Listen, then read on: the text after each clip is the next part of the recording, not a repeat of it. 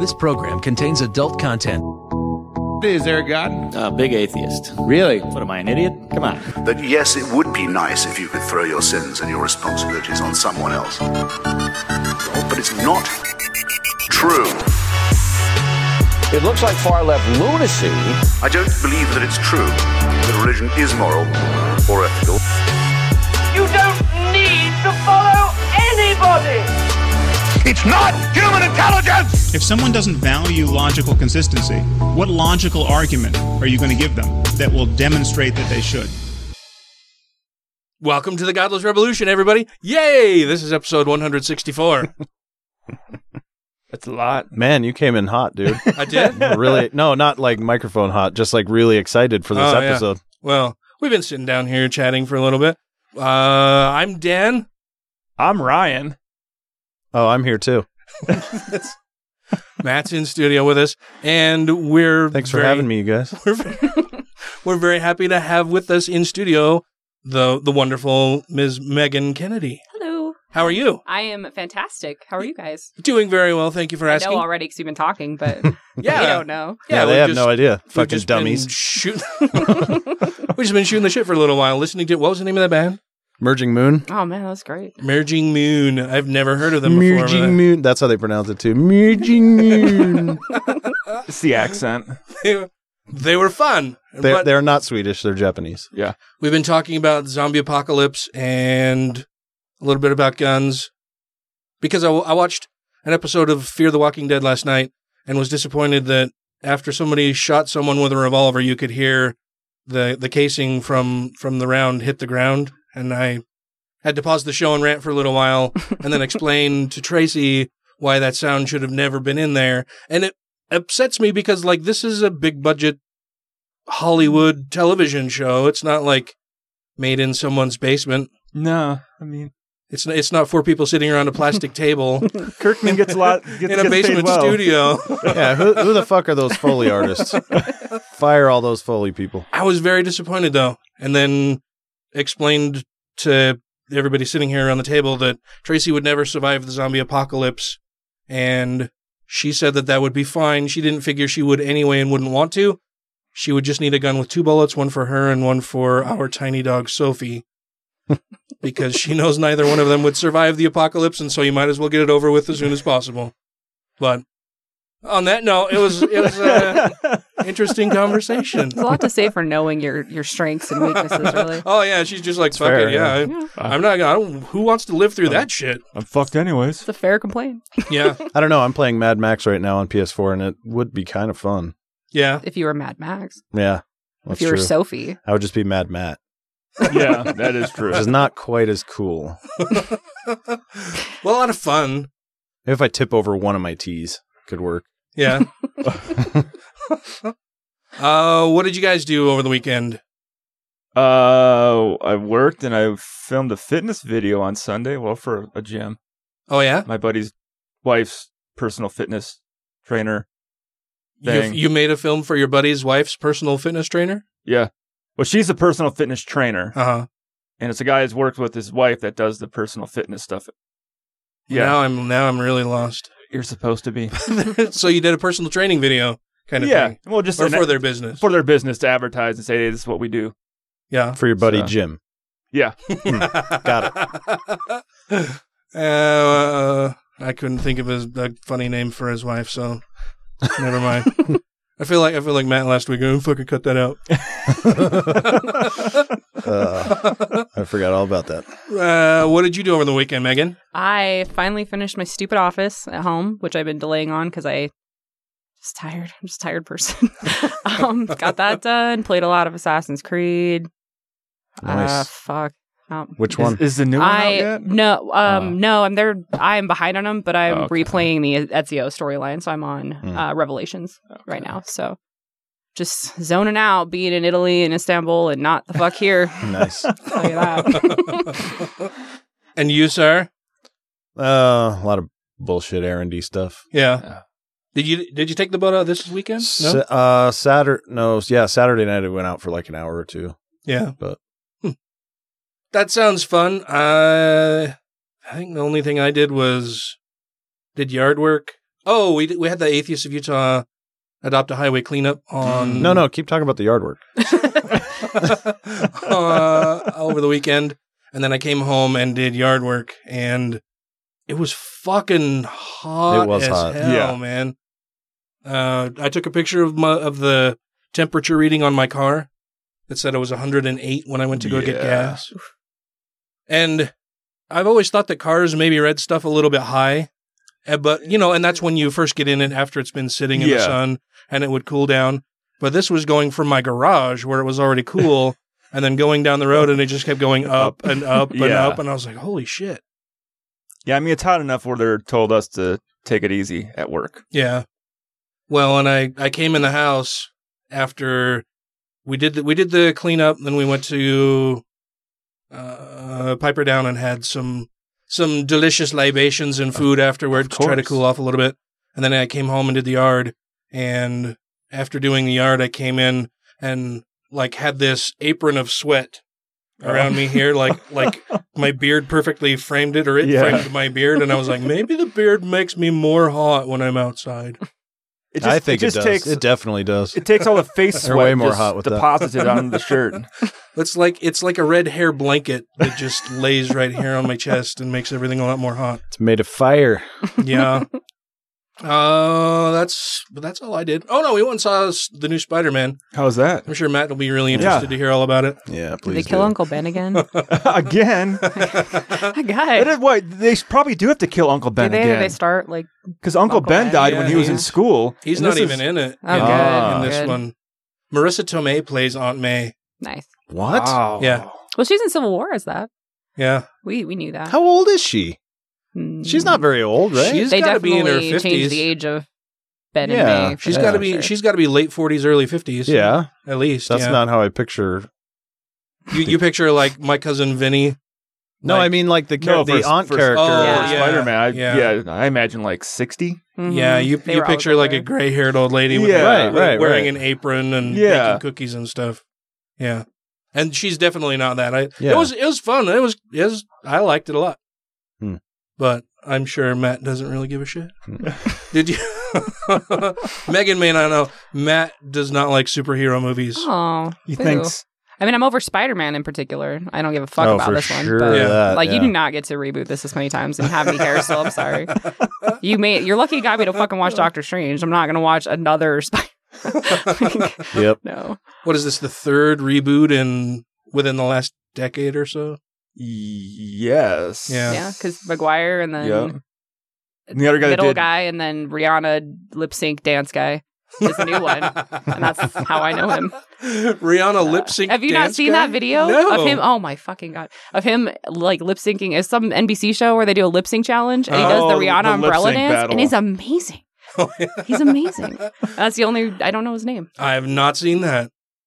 This is Lucian Greaves with the Satanic Temple, and you're listening to Godless Revolution. Getting to know you, getting to know all about you, getting to like you, getting to hope you like me.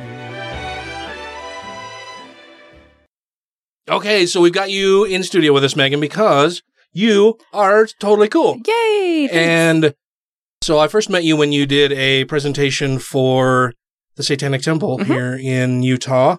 Correct. In Salt Lake City for the wonderful Shalise Blythe. Mm-hmm. She's amazing. Yeah, very cool. I'm sad that the chapter is no more here locally, but she's off doing wonderful things for national anyway. Mm-hmm. Yeah. But you had given a talk on the Mountain Meadows Massacre. Mm-hmm. And we actually played that as an episode for our show because what? Because why? We thought it would be a good idea, and you were going to California, and we're going to have a big break there, so I said, let's fill the break with something. Right. And we're like, hey, this is the perfect idea to do. I'm going to be recording it anyways. And this is an awesome thing to put out. So, yeah. And then so Tracy and I went to California and drove past Mountain Meadows, nice, the area, and I took a bunch of pictures. I'll have to show them to you or send them over to you. But anyway, that was just how I met you, but I want to know more about you. Okay. So give us a little bit of history. Have you just give us an introduction to Megan Kennedy. All right. Well, I have lived in Salt Lake all my life. I spent 5 years at Slug doing metal. I still do band photography and stuff. I have my own little side business of doing event photography and also digital art and kind of fine art photography. I'll be at festivals like Urban Arts and things like that. And so for those outside of Utah, what is Slug? Slug Magazine is the oldest independent magazine in the nation, actually, as far as I know. Wow. Still. Oh, wow. Yeah, so they cover pop culture, underground stuff. I was going to say Salt Lake Underground, right, is the Slug? Exactly. So I was covering the world of heavy metal, a lot of local bands, going to festivals, shooting stuff, interviews. I expanded out a lot, though. I was really lucky. I got to do like tattoo culture, interview writers and authors and all sorts of people. Really, really awesome experience. I got my degrees. I just graduated from the U in 2015, and I got degrees in history and religious studies, minor in anthropology, focus on archaeology. So I'm like an ancient world person. That's what I like. Romans. I'm an ancient world person. Yes, that's what I am. I am from the ancient times. I'm very old. I feel very old. That's true. That's fair. Yeah, so my interests lie academically. So you're looking at Roman Empire era, but religion-wise, I've been into religion as a subject longer than I've been into history as a subject, I would say. But I'm very interested in pagan traditions. I'm very interested in transitionary periods. Like, why did we develop monotheism? Why did it catch on when it did? What were the social conditions? What were the environmental conditions? So those kinds of questions about history that we can see the changes, but we don't fully understand how they happened. Those kinds of things. Well, those are questions that I hadn't even really thought about. Like, why did it become monotheism versus pantheism? It's unfortunate. It's an unfortunate idea that persists in the atheist community too. Mm-hmm. That there is this natural progression of human thought or human, especially interaction with religion and myth, that we're moving along a linear line. That we're going to move from like that polytheism was a primitive place to start, and that we're slowly moving into monotheism, and that's a natural progression. Eventually, we will not need religion. Like, we're slowly getting rid of gods. Right. But religious people do the same thing, that monotheism is the natural progression of religion. That's not how evolution works. There's no reason that social evolution is going to work the same as biological evolution. Right? Mm-hmm. And there's no end game. Right. There's no, what's the end game of this? Yeah, there's no linear progression to religion. Right. So, those are my questions, because there's, historically, there's some attempts at monotheism. In Egypt, in ancient Egypt, there was a pharaoh that tried to attempt kind of blocking out all the other gods except Ra. And as soon as he died, everybody just gave up on it and went back to their polytheism, to their system of multiple gods. So why didn't it catch on then? What was it about Christianity that made it catch on, Was Amenhotep? Is that who that was? I'm not sure it was Amenhotep. I think that it was a pharaoh, and I'm not sure Amenhotep was ever a pharaoh. Egypt's not my specialty. I can see the guys, because I got into Egypt stuff for a while there. I can see the image of the guys, statues, but I can't think of the guy's fucking name. He's got like the long face. Yeah, the really long face. Yeah. He was the long, not the elongated head, but he always had like a long headpiece on, and he had the longer face. I can't think Someone's of his name yelling right at now. their earbuds right now. I know. And then they'll yell at us on Akhenaten. Akhenaten, right?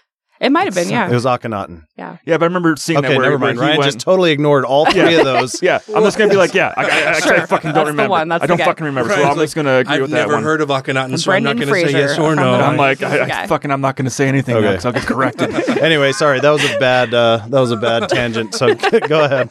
No, I was saying, I remember reading that, though, too, where he went to just solely the god of Ra and got rid of all the other gods, and we were only going to believe in one. Yeah, and then after people he didn't died, dig into it. It just didn't take. So fuck that! I want my sky god. I want my land god. Was Ra just not as comprehensive? I don't know. I don't know what ancient Egyptians were pissed about with it. Honestly, and this is one of my pet theories. I don't really think there's a monotheism. If you look at the way, especially like Catholicism set up, tell me that all of the angels and saints and all this stuff don't fill the roles of minor gods.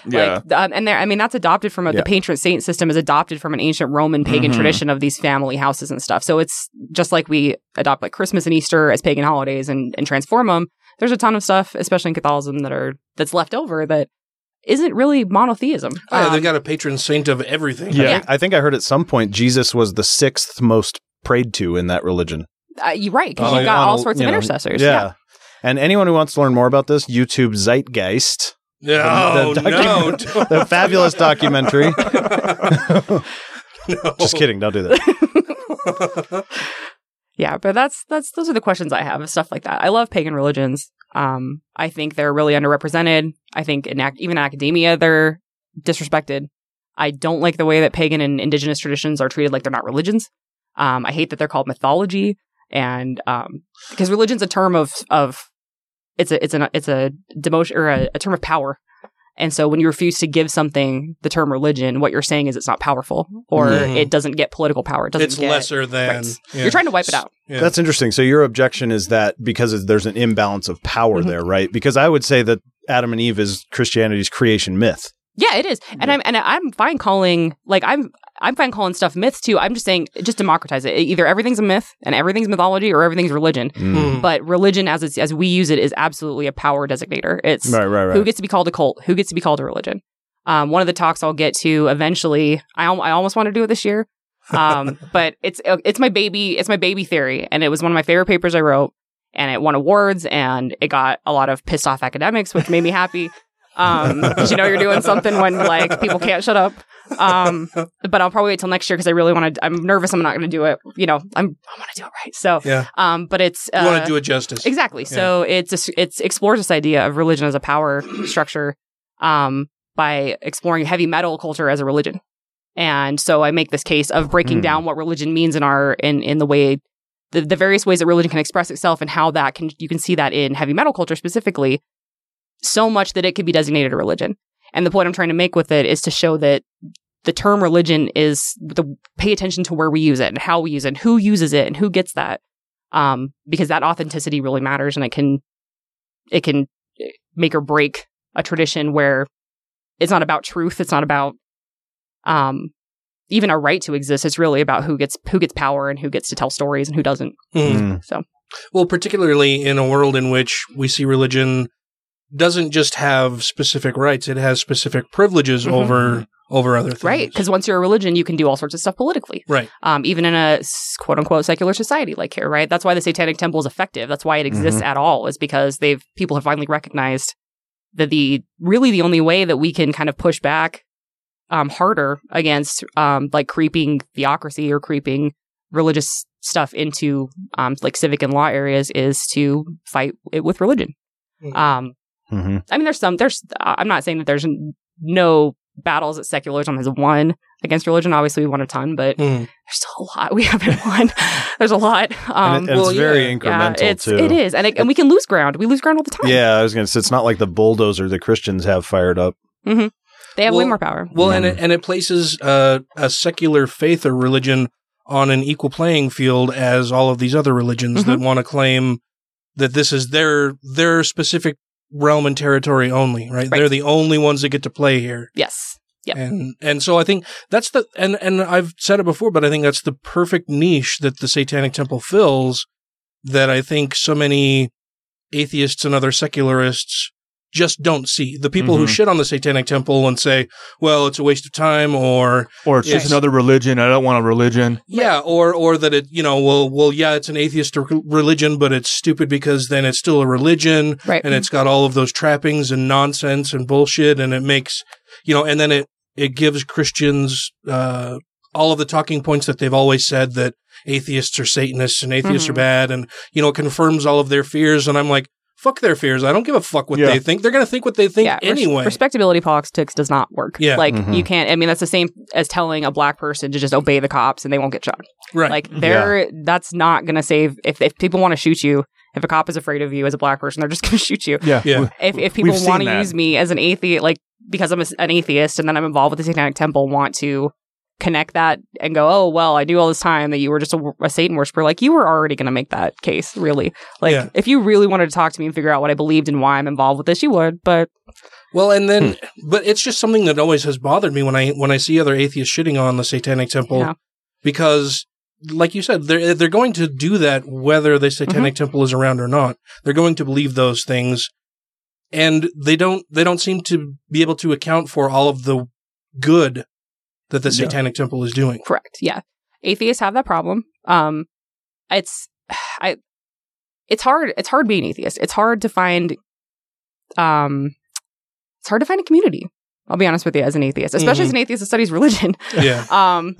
because a lot of atheists don't get that, like don't get why I'm doing that. And that's fair. That's a fair. I don't mind answering that question, you know.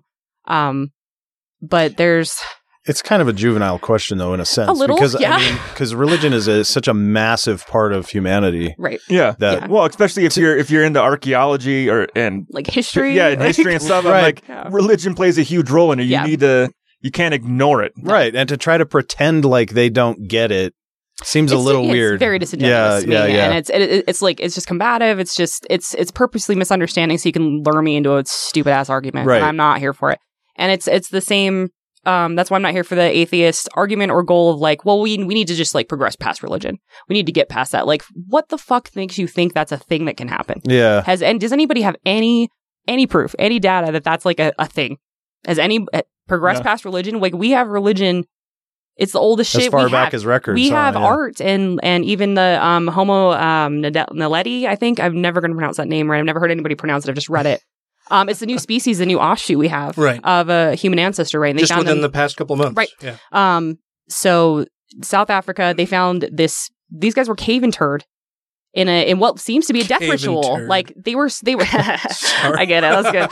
Didn't catch that. That was good. Well, I need another beer. I'm gonna use that derailment to ask for a beer. Because clearly, much like the Neanderthals, we are a lowbrow group. Yeah.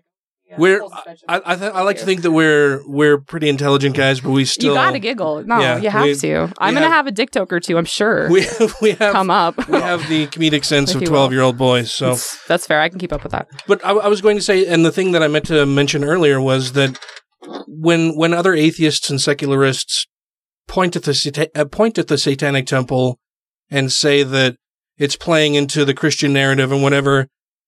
I don't understand how they don't see that they themselves are playing into the Christian narrative and letting the Christians define for everybody else what is and what is not a religion and what is and what is not good. And then the atheists come along and go, see, the Christians are saying this, and so we got to pay. No, why the fuck do you care what they're saying? You're playing by their rules. You're never going to win that way. You're enforcing and propping up the bullshit that they believe and are saying about everybody else, and you're feeding into it. Stop doing that. Yeah, I agree.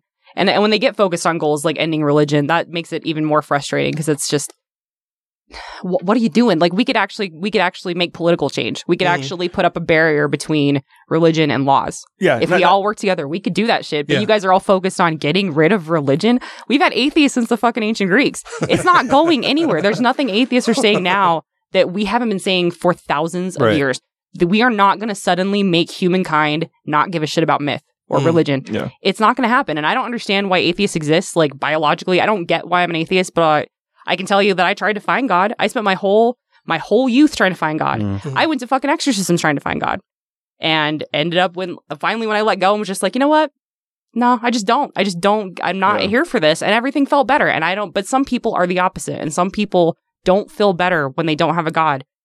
And you just gotta fucking accept that and learn to work with that. I mean, we're never gonna get anywhere. It is very childish, though, in some ways, that clinging to, we have all these pejoratives and stuff, but, Sky Daddy really is accurate. I think that really is it. They dream about sitting on his lap. Yeah. That's what they want. And it just got daddy issues. To me, it's just, it is remarkably childish, but, we are, I think, humans generally. Yeah. But at the same time, like you're saying, people want to get rid of religion and make it not a thing anymore. I think there are those people, but I think like us here on the podcast and other people that we, do stuff with, it's not get rid of religion altogether. It's get rid of religion and politics. Get rid of religion and totally law. Yeah, absolutely. And that's all you can ask. You can't. And that we can work with that. Yeah, that's the thing you can work with. Push religion back into your churches, back into people's private homes, and keep it out of everyone else's life. Yeah, and that's a do we have precedent for that? Has that ever happened? Rome was when they conquered new areas. The only reason, well, not the only reason. One of the reasons they were really successful at expansion, where their empires failed, was their ability to. They didn't force cultures they took over to assimilate. They didn't force them into their culture, that's why you had in the Jesus story, that's why you have the Pharisees going to Rome to ask permission to do something about Jesus. They didn't stop Jewish people from practicing their culture or their religion. what they required was that anytime you were going to especially execute somebody, that you came and asked for permission so they could make sure you weren't executing a Roman citizen. But Rome would be like a steward of an area, but they didn't actually try to convert people to Roman religion, which was a very like fluid thing anyway. They'd import cults all the time just for fun. Like anything, if they thought it would help them win a war, dude, they don't give a shit. Like they're not loyal to the gods. Romans didn't have an idea of afterlife or of like a moral afterlife, especially. So they weren't afraid to just bring a new god in to be like, if this new god will, like the Magna Mater they brought from, I think it was Scythia. If she's going to help, they'll bring her in and start worshiping her for a little while. The Magna what now? Magna Mater, the Great Mother. She's they call her a Phrygian cult. So it's a kind of from Anatolia, like Turkey area. She's one of my favorites. So she's like the mother of the mountains. She always has like 2 big lions with her.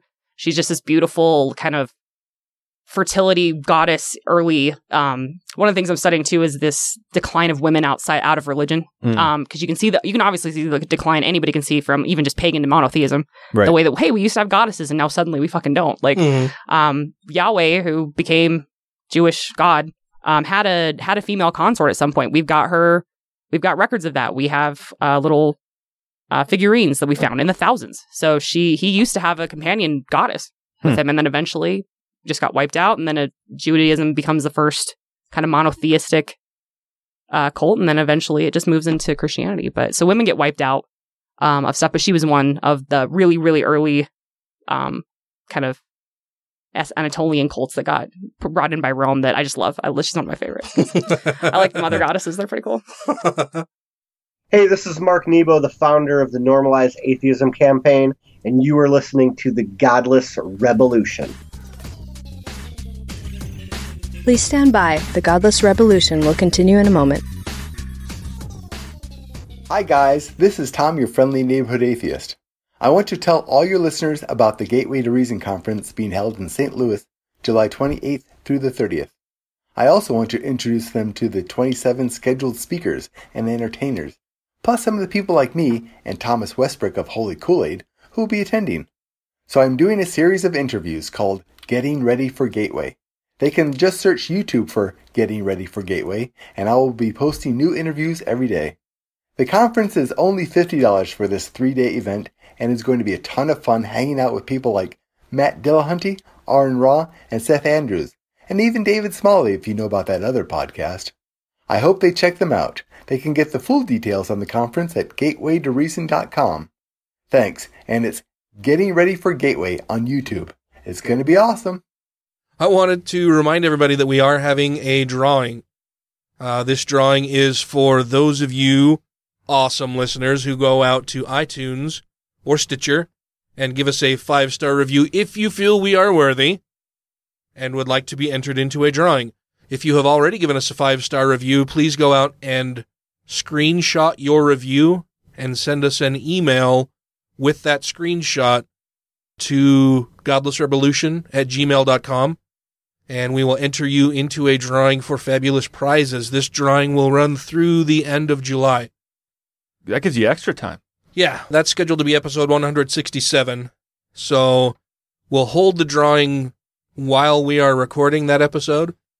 But that gives you plenty of time to go out and submit a 5-star review, again, only if you feel that we are worthy and would like to be entered into the drawing. Then take a screenshot of that, send it in to us at thegodlessrevolution@gmail.com, and at the end of the month, we will hold a drawing for a fabulous prize. Yeah. And the reason why you need to email it to us is because we don't know who the hell you are on iTunes with your right, because names. Your screen name or user ID or anything doesn't really tell us much of anything, nor does it give us any contact information for you. And include as the subject line that it is for the prize drawing or review prize drawing. We'll enter all of you then who have done so into a drawing for a fabulous prize. Get on it, people. Get out there, give us a review, and we'll enter you into the drawing, and one of you will walk away with something really cool. Well, then last week you said that you'd probably grab a few things and put them together and say, hey, what do you want? So the person who wins actually gets to choose, hey, I want that cool Star Wars item, or hey, I want that atheist-related item. It'll be a fabulous item that you will get to choose from several different items. Yeah. And maybe we'll just have different drawings going forward for a bunch of stuff, because I'd like to give it away to our listeners, because you guys are awesome. Yeah. So please get out there and do that. Thanks for listening. Now back to the show. When I had contacted you to have you come on the show, you said, well, what do you want me to talk about? and one of the things that we have kind of talked about more recently with a few of our other guests is women's role in religion. Mm-hmm. And you just mentioned that, we can see that as religion has progressed, it's removed a lot of women from the religion itself as far as goddesses and and heavenly mothers and stuff like that. Why do you think it is that even as we see that progression of losing religious women leaders as far as gods and goddesses and things, that more women seem to be attracted to a religion or more hesitant to leave a religion than their male counterparts? Okay, well, the long history of it really has to do with the creation of patriarchy. And if you read Gerda Lerner's, she's an archaeologist, her theories on the creation of patriarchy involve private property. So once we invent this concept of private property, you have to control women because women are the bearers of the next generation who are going to inherit your property. So this begins this kind of downward trend that continues through like the ancient Middle East and then eventually into the monotheistic world we know of, slowly kind of pushing women out of power roles. If you look at like ancient Minoa, they're snake goddesses. We don't know a ton about that culture, but it's very clear that those women had power religiously. Women have always had power religiously. Like, they've always found a way to subvert power. No group has ever accepted submission. They always find ways. That's what witches are, is women who've refused to give up what they know about healing and what they know about spirituality and what the community benefits that they have brought through those traits. Mm-hmm. The church is trying to control them in their time through priests and whatnot, and they just refuse to give up, and so they're witches, right? There used to be oracles. There used to be all sorts of women power roles, and they just slowly just get phased out or taken over by priests. As far as women leaving the church nowadays, or any churches nowadays, I think that probably has a lot to do with social pressures, with keeping the family together. Men are just afforded a lot more room to have doubt and to shake stuff up. Women, especially in a patriarchal society, are expected to make up for that. They're taught to sacrifice. They're taught to stabilize. They're supposed to be the stability role. They're not allowed to be people. They're supposed to be a foundation of a house. And so I think the pressure for women to remain and to hold the family together is greater. I think that because of patriarchy, women are socialized to handle doubt better. I think they're socialized to handle their emotions better. Men don't get that room. Men are taught you get anger and that's it. So work it out through that, right? Yeah. So a man leaving the church in an angry huff and then deciding later to come back, that probably happens more than a woman. I have no statistics on that. That's just a guess. But I think women just have more pressure. A church can often be, especially if you're born into that religion, can be a foundational part of your family values and a foundational part of how your family identifies its identity with each other and with the world. And I think just like a woman's got pressure to not leave an abusive husband or not give up on shitty sociopathic kids, they're taught that it's their job to maintain whatever family structure has been set up. And aren't all kids a little bit sociopathic? Right? Children are awful. They're the worst. Yeah, like some of them grow out of it, but man, no, they aren't. Not all of them. They just punch each other. That's terrible.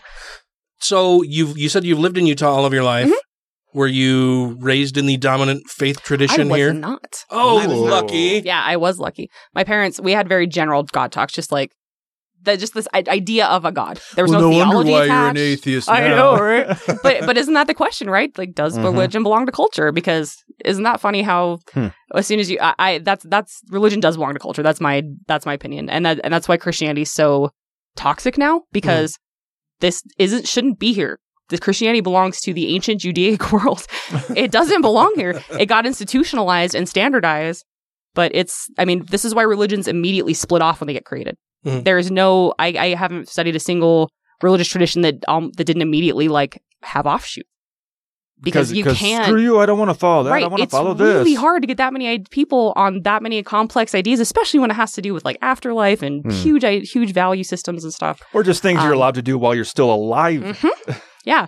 And that's why I like the pagan system, because there's gods for everything. There's gods for everyone. And if you don't like one, you can go find another one and there'll still be a community for you. Well, you whereas could just be monotheism doesn't allow you Catholic. that. Well, you could be Catholic and have all of the patron saints. Right? You got all those guys.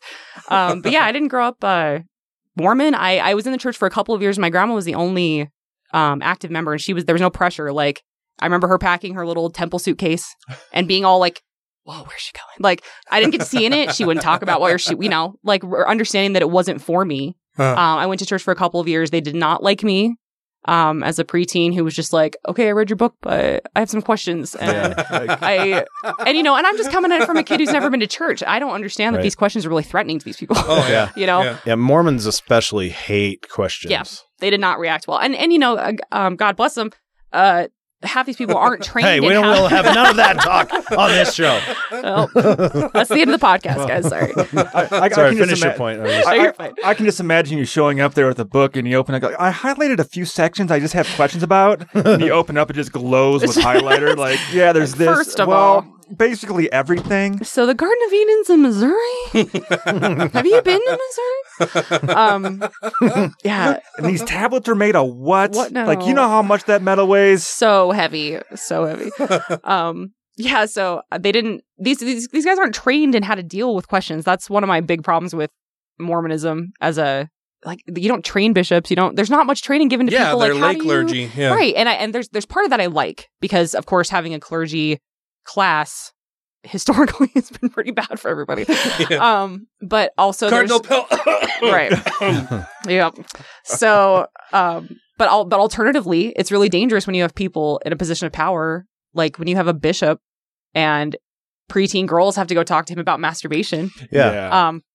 Sorry, and he's not trained in anything. Yeah, Trump. Right. Totally unqualified people. Little me, and and then you get the problem of only like white dudes basically are be able to be bishops. Sure, only white straight cis dudes are the only ones who get to have this power. That's really dangerous. So of course I come to as like a 12-year-old or however old I was come with these questions. Like they were not cool with it. And I was, I didn't have any family pressure. So I was just immediately like, well, fuck this. Like, and it didn't help that I had a ward where there were some people who were less than nice and demonstrated to me my first taste of religious hypocrisy. I think that's in every LDS ward, really. I hope not, man. I have yet to encounter a ward or anybody telling me about a ward where they didn't experience that. Mm-hmm. And that's really heartbreaking as a kid, right? Like, you got, because even though the God idea never connected with me, I wanted it. I tried so hard because there was definitely that pressure of like, I should connect. I'm supposed to believe this. This is what everybody believes. It was really still heartbreaking to watch people who like really did say they devote their lives to it and spent all this time with it, and they were just total shitheads and totally mean to each other. Like there were these girls in one of my Sunday classes that were just like outwardly verbally abusing the teacher. And I'm just sitting there like, what in the fuck is going on? And of course, was your father the bishop? Yes, he was in the bishopric. So yes. But yeah, that kind of stuff where you're like, as a child, I have no mechanisms for dealing with this other than just like, I'm not going to go back there. And since my family's not making me, I never went back. So that's really my only experience with being active in a religion. And that was like 2 years maybe of my life. Everything else has been experimenting. I've been to a ton of religious ceremonies, but that's been curious. That's been like trying to find God, trying to like, okay, I'm gonna go try this random Christian church. Okay, I'm gonna go to Catholic mass. Okay, I'm just gonna go wander around and see what I find. So I've been really lucky that I didn't have the pressure I got was socially outward. I guess I didn't get family pressure to believe in God. So my dad was really pissed when I came out as atheist. He was really butthurt about it. Oh really? Oh yeah. Like I was gonna ask, are your parents religious at all? I mean, my dad, you said that there was no real pressure or anything. Were they born into any faith tradition? No, I mean my dad's side was Mormon, but they were like immigrant Mormon. They were my grandpa came straight over from Denmark, married like a farmer's daughter. She had like 12 kids.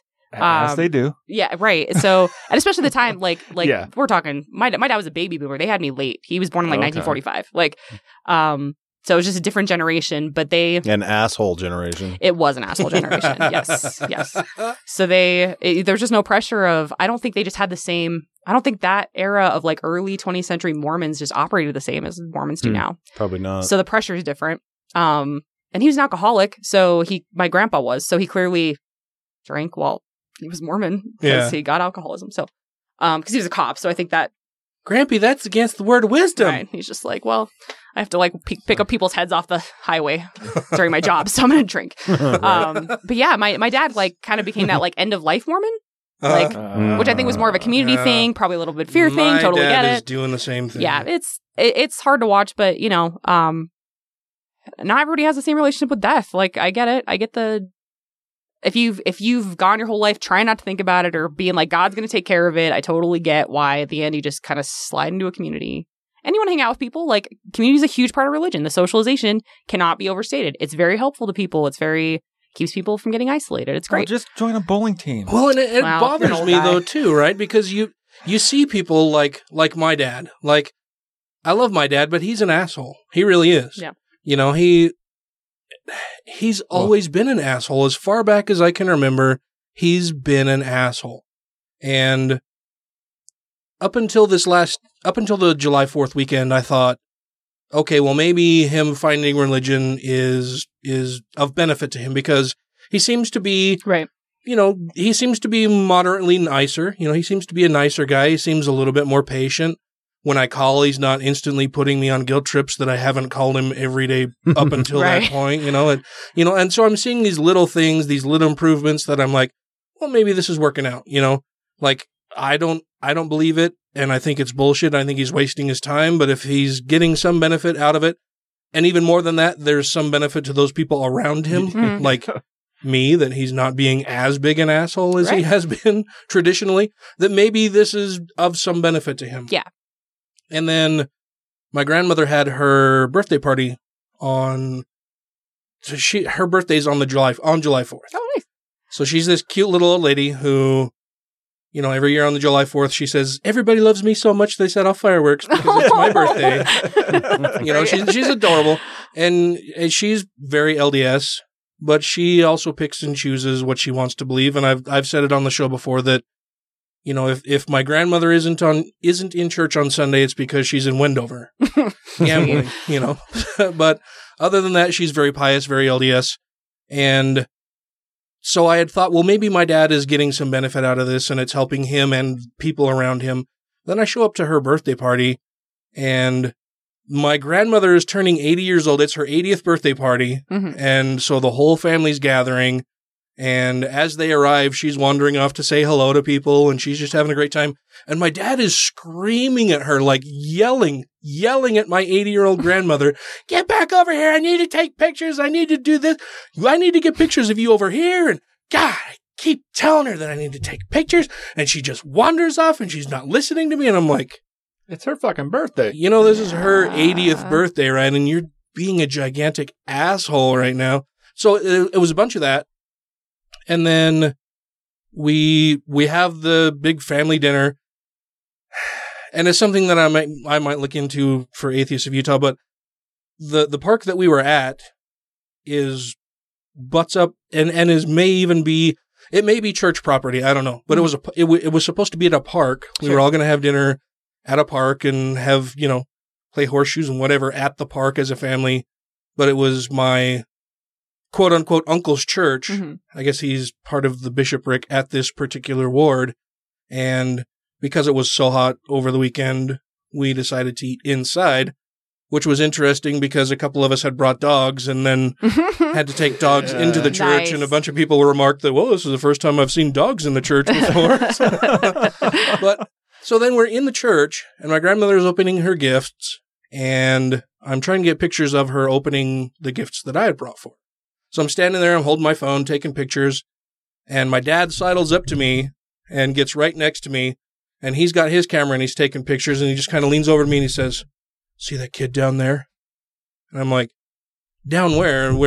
Where it's a Mormon family in an LDS church. It's fucking lousy with kids. Who are you talking about? And he's like, oh, the kid down there at the end of the table.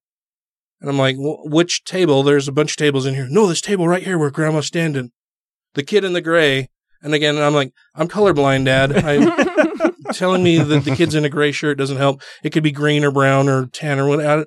I'm like, who are you talking about? No, at the very end of the table on this side. And I'm like, okay, what about him? Well, apparently he has decided that he wants to be a she now. And I instantly turned to him and I'm like, don't say shit like that. Grow up.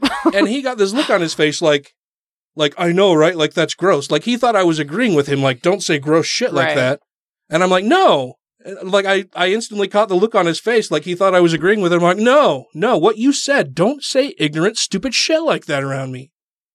And he just kind of huffed and walked away, and I was so fucking mad. And I'm like, okay, clearly your religion isn't helping you be less of a bigot or an asshole. No, they sure ain't going to help with trans people. Yeah. That's for goddamn sure. No, but they're not going to help with that. It was one of those things where I was like, okay, yeah, he's really not getting any benefit out of this other than making himself feel like he's better than everybody else. Yeah, exactly. That's all it ever does for anybody. Yeah. That's what it is. Religion is there so people can feel better about themselves over other people. That's what it's for. It just really bothered me because I had held out some hope that maybe there was some redeeming quality to him, going back to the church after being an apostate, whatever, for so many years. I don't know, man. I don't like your dad at all, and I've never met him. Well, maybe he's just an asshole and no religion can Is he a boomer? him. Yeah. He is, right? He's got to be. He was born in 56. Yeah. Oh. I think technically boomers go to like 62. Yeah, they do. Like yeah, that. it's 40. It's 46 to 64, I think. That's the post-boomer years. Yeah. He's very much in the Democrat Party. I wouldn't say he's, of course, a liberal progressive, but he hates Trump. He thinks that's a conservatism is bullshit, but he has all of these other really bigoted views that I find abhorrent. Yeah, my dad was he did not like women. Like, it was rough growing up with that. Oh, and it's rough to oh, you should look back at the church and when they let me have power, I'll come talk to your church. And he's like, oh, well, you're supposed to treat your wives like queens. Like, great. I'll be right there. Hi, this is Michelle Short. And this is Stu DeHaan. And we're the co-chapter heads of the Satanic Temple in Arizona. You're listening to the Godless Revolution. For cool Satan swag, please visit the website shopsatan.com. Religions undermine respect for evidence. Religions harm societies by disfavoring evidence in favor of faith, preferring mass hysteria, superstition, priestly authority, and the propagation of beliefs by cultural conditioning over controlled, careful, circumspect, public, unbiased inspection.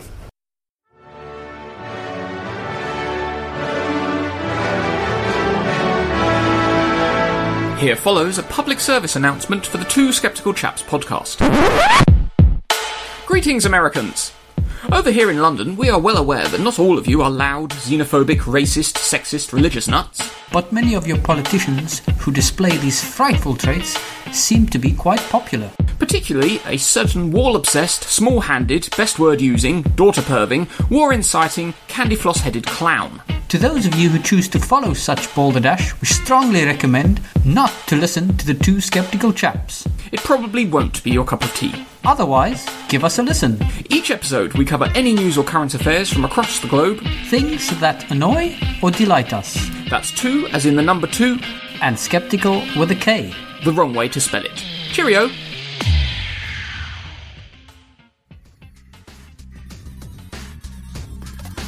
You and the Godless Revolution will be reassimilated in 3, 2, 1. How have you dealt with that, by the way, that growing up with a sexist father? I know that's pretty common around here. My dad certainly is anti-woman. That sucks. I mean, my personality, I think, was pretty set pretty early. I've always been real.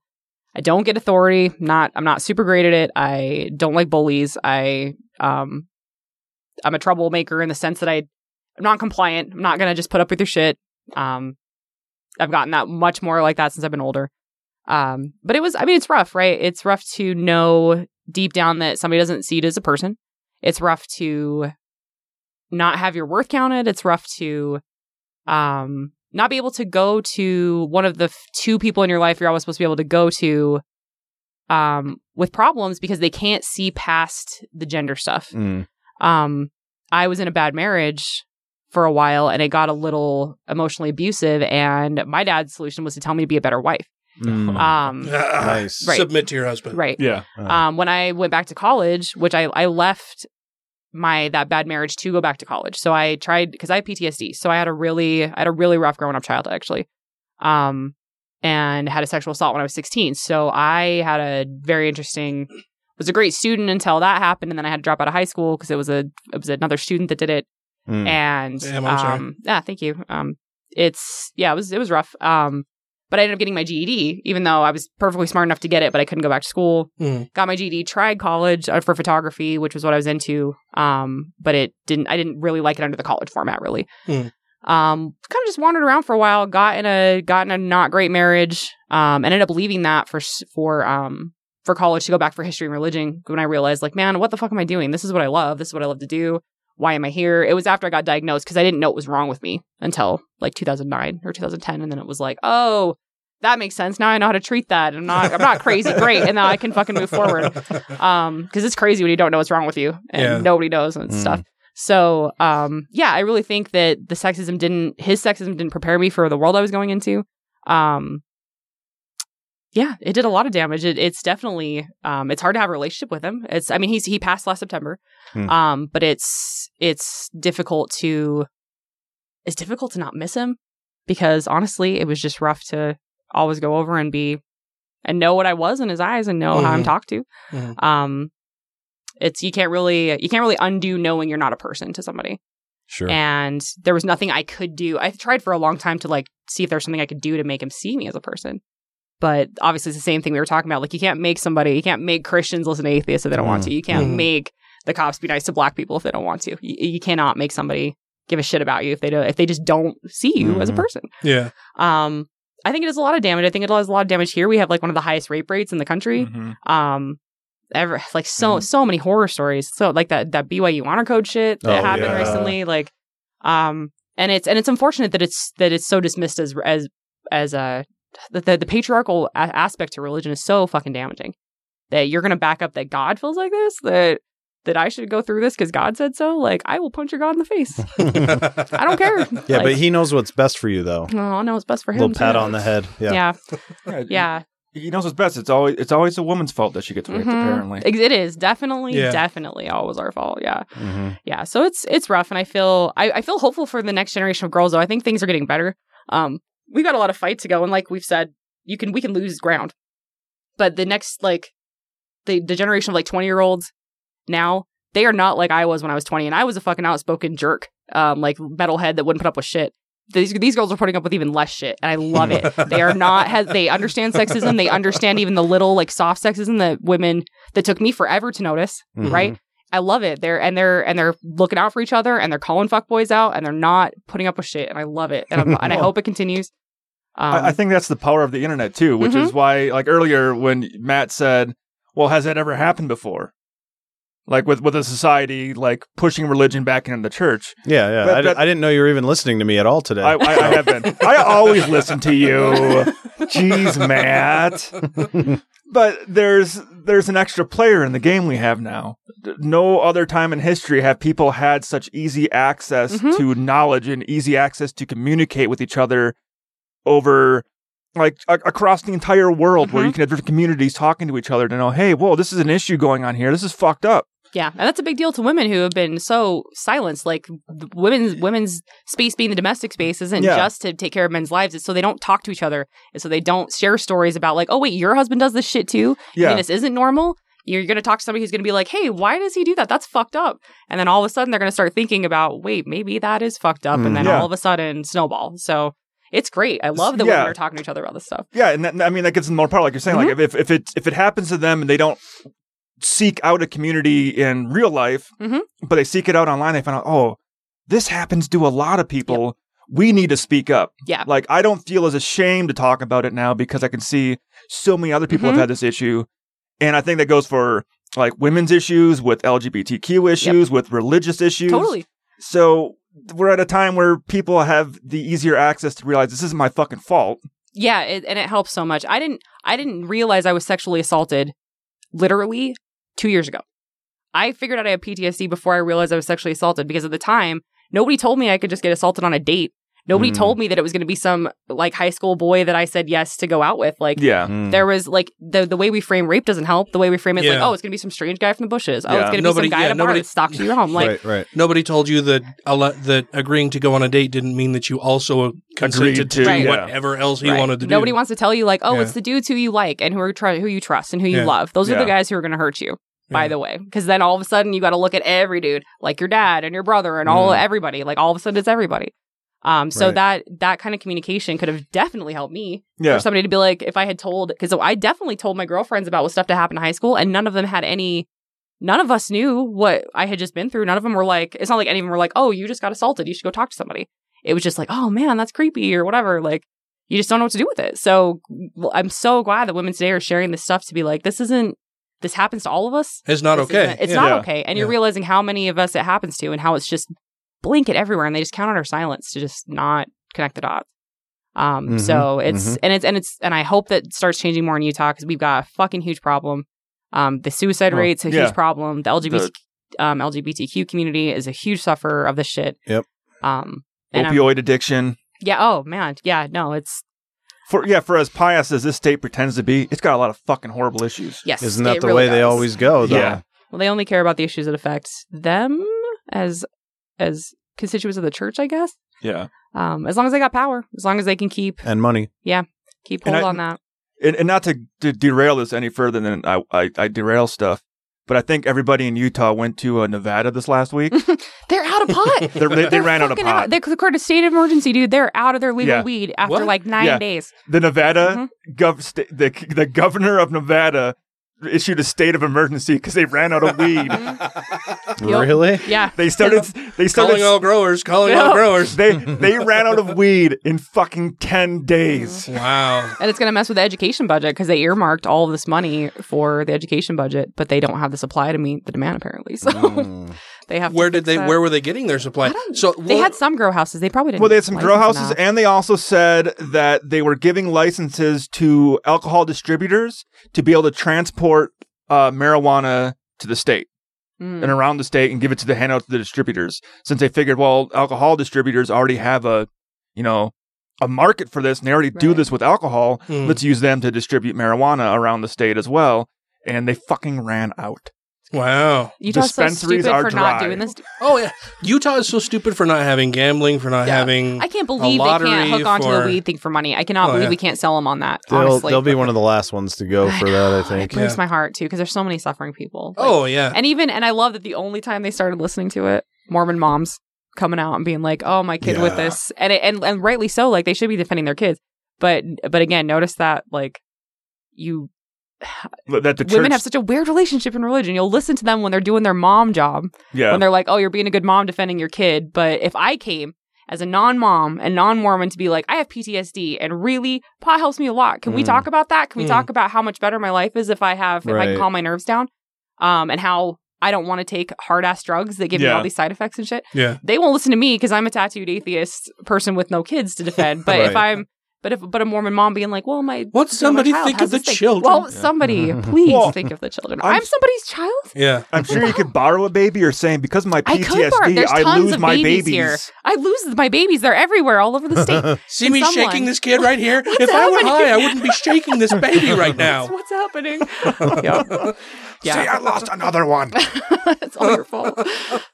No, it's strange that so we were recently in Las Vegas, and we thought, okay, hey, we're gonna be in Vegas. We can hit one of the dispensaries because we know that it's legal now, but there were no dispensaries around. Like they hadn't, like it was legal, right? Weed was legal in Vegas, but it wasn't until July 1 when it was officially legal for the dispensaries to open up. Oh, okay. Yeah, I think I know one's in Mesquite too. I know that's the closest one to use. Well, I was going to say, I wonder if there's going to be one just over the border. Mm-hmm. There is in Wendover as well, because I could smell the weed when I was there for the 4th. You can smell the weed there all the time anyway. True. Well, you can smell the weed here. Like that's what kills me. Like it's fucking everywhere anyway. Mm-hmm. Why are we making it this black market thing and hurting people who could benefit from it, making them act like criminals and buy it on the black market or travel out of state and go through all the hassle for that when they could get it here and have it be safe and legal and available it seems fucking stupid. Can't keep your private prison system going if you have legal weed, though. Mhm. You can't be arresting True. black and brown people at And the crazy state of rates. Utah is building that new prison they need 25 to years fill. for yeah. Yeah. Yep. Yeah, it seems dumb to me. And I hear the argument all the time. Well, even if we make it, so that we're going to do just the medical part of it, we'll allow, medical cannabis for medical reasons. Well, that's just a gateway into getting it being used recreationally. Right. And Well, so fucking what? They have a big problem with the smoking part too, which is adorable to me, where they're like, you can do edibles, but you can't smoke. Like, okay. That's definitely, you got to protect a lot of people. I'm sure it's because they're so concerned about the environment. Mhm. That's what Utah is concerned about. Yes. Yes. Well, I think from people I know, the trend is a lot of them stop smoking. They're like, hey, there's these oils and this stuff and this stuff, and this is awesome because it's just so much It is easier. better. Yeah. Well, and you have a controlled dose then. Yeah. Too. Yeah. You're Which is a not, big deal. You're not worried about, what is the THC content of what I'm smoking and how much am I going to absorb by holding it in my lungs for however long. And, there's all of those different variables where if it's an edible, it's like, oh, Yep. 10 grams of THC right on. And they're such great tasting ones. We went to Steamboat a couple weeks ago, and they have these like coffee. It's like a chocolate bar that's like a coffee donut, and it's like sugar and cinnation in it. It's the most amazing chocolate bar I've ever fucking had. It's amazing, and it gets you stoned as shit. It's amazing. So good job, Colorado. That sounds delicious. Do you have any other siblings? I have a little brother. Yeah. Yeah. He is, God, he's like 2 years older or younger than me. So he'll be. Yeah, that'd be weird if 30 your this little year. brother was 2 years That'd older. be weird. Yeah. But you'd be perfectly at home here in Utah. Fucking A. Yeah. Yeah. He's about 30. He'll be I think he'll turn 30 this September. 31 maybe. Yeah. It's just the one. And is he an atheist as well? I don't know what he believes with God stuff, honestly. Like, because of the way we grew up and we had such a rough childhood, I actually don't talk to my mom. My dad just passed, and my brother and I don't talk a ton. And when we do talk, I guess it wouldn't be about God stuff because we're just not like that. But I don't know what he believes anymore. He doesn't go to church. I know that. So we're just not a really super religious family. So I don't know what his thing is anymore. And you said that when you did come out as an atheist, your dad had a hard time with that. Yeah, I think it worries people. It's again that like bless your heart thing. I get especially older generation, like they find out and they're just like, we're so worried about your soul and what's gonna happen. And I'm like, you don't need to be worried about shit. You're fine. Like if you believe in God and you're doing your thing, like don't worry about me, man. I appreciate it, but I got to take my own risks. If you which is a risk to you. This is what it is to you, right? You think I'm taking a risk. But here's how I look at it. Like, one, he's not there, so it's fine. But two, I'm going to go ahead and count on this mercy forgiveness stuff you guys keep talking about. Yeah. And assume that he knows what I'm thinking, and he's going to be like, oh, yeah, based on your chemistry and your life experience, I totally get why you didn't think I was exist. It's cool. Come on in. Like, here's a beer. So and if it doesn't, then I'm cool with Satan too. Like, he's got some stuff to say. Or maybe it'll just be like reincarnation. That'll piss me off the most. If it's reincarnation, I'm so done with this. I don't want to live again. This is no. Well, if it's reincarnation, I'll be madder about reincarnation, I think, than heaven. It's like an old video game console. I'd be so pissed. Man, now I understand wasps. They're a bunch of yous that come back all pissed off and then Like, just fuck this. be assholes all the time. You guys are dicks. Or like Canadian geese, I feel like, are reincarnated people that are really mad about They're it. definitely grumpy. Yeah. Reincarnation is just that shitty video game where you're not allowed to save it. And when you turn it off, you got to start back over from the very fucking beginning. Damn it, man. All the ones that I grew up with. Yeah. Well, I've always thought that you said that they're so concerned and worried about your eternal soul and whatever. I mean, that kind of exposes that they think their God may be a moral monster, right? Kind of. Yeah. Like, unless they think he's real unreasonable. Yeah, unless they think you personally are a shitty person. Like, if they think you're a decent person, right? But then simultaneously believe that their all-loving God would condemn you to a life or to an eternity of torture for the simple non-belief in that entity or the doubt in that entity, then that exposes that they think their God may be a moral monster or that you're a shitty person. Right. And that's for them to lose sleep over, I guess. Figure that out. Like, you have fun with that hoop, man, because I am good over here. I'm sleeping great. It also demonstrates that they haven't put much thought into their heaven either, because the thing is, in order for it to be heaven, they're going to not ever know you existed. Because if they're going to be able to think about you while they're there, sad, right? then that's miserable. And so, if they they're care. good people anyway. Right. Well, but I If mean, they they're have expressing empathy, concern at this point. We just assume that carries on. Then that won't be heaven at all. So they're going to forget about you totally, or it won't be heaven. So with the way they always act, there's probably a reality TV show in heaven where you get to push a button to decide what happens to people in hell. Brutal. Ooh, put the foot poker up his ass. Yeah, some people do. No, think they that decide would be heaven. the torture you get in heaven. I thought you said foot poker. No, I was gonna say hot poker. I fucked up my wording on it, and I just went with it. I feel like the atheist version of heaven is like, oh, can you imagine what's going to be great when there's no religion? Like, same thing. Tell me what that looks like. Can anybody explain to me what the world's going to look like or operate on without religion? I'll Flying wait. cars. I will fucking wait. We will have the tube technology. Why? No. But nobody, you can't pull a religion away from culture. And so nobody can explain to me how this is going to look. And it's like, yeah, guys, see, it's just a fun thought, right? Oh, wouldn't it be nice if there were no religion? Okay. All right, let's have some fun with that. But then let's get back to work and go to the political spheres and actually get some shit done. Stop daydreaming a little. Do some real stuff. Because there's real separations we can make. That ain't one of them. That's not a goal to chase. It's stupid. Sad as it is. Mm-hmm. My name is Dr. Karen Garst. I am the author of Women Beyond Belief, Discovering Life Without Religion. I also have a blog at www.faithlessfeminist.com. You can find me on Facebook at Faithless Feminist, and Twitter, I'm at Karen_Garst. And you are listening to The Godless Revolution. What does Christianity say? Those laws can be suspended. And in your favor, too, if you make the right prayers and propitiations and sacrifices. There can be a virgin can conceive, a dead body can walk again, your leprosy can be cured, the blind can see. Nonsense. It's not moral to lie to children. It's not moral to lie to ignorant, uneducated people and to tell them that if they will only believe nonsense, they can be saved. It's immoral. The next rant will start right after this. Hey everybody, this is X. And I'm Kyle. And I'm Felicia. We're the Utah Outcasts. 3 out, unashamed, and active atheists living in Utah. And we are personally inviting you to let us love your ears each and every week. As we take the news, current events, and pop culture and give it a little twist. A love twist, with consent. And we'll be joined each week by a special guest to tell us what makes them an outcast like us. Come find us. The Utah Outcasts. On podhell.com, Stitcher, iTunes, Google Play, Facebook, Twitter, and YouTube. And on UtahOutcast.com. We finally bought that domain off the kids handing out mixtapes in the mall. Come be an outcast with us. Take care of yourselves out there. Bonne nuit. And you're welcome.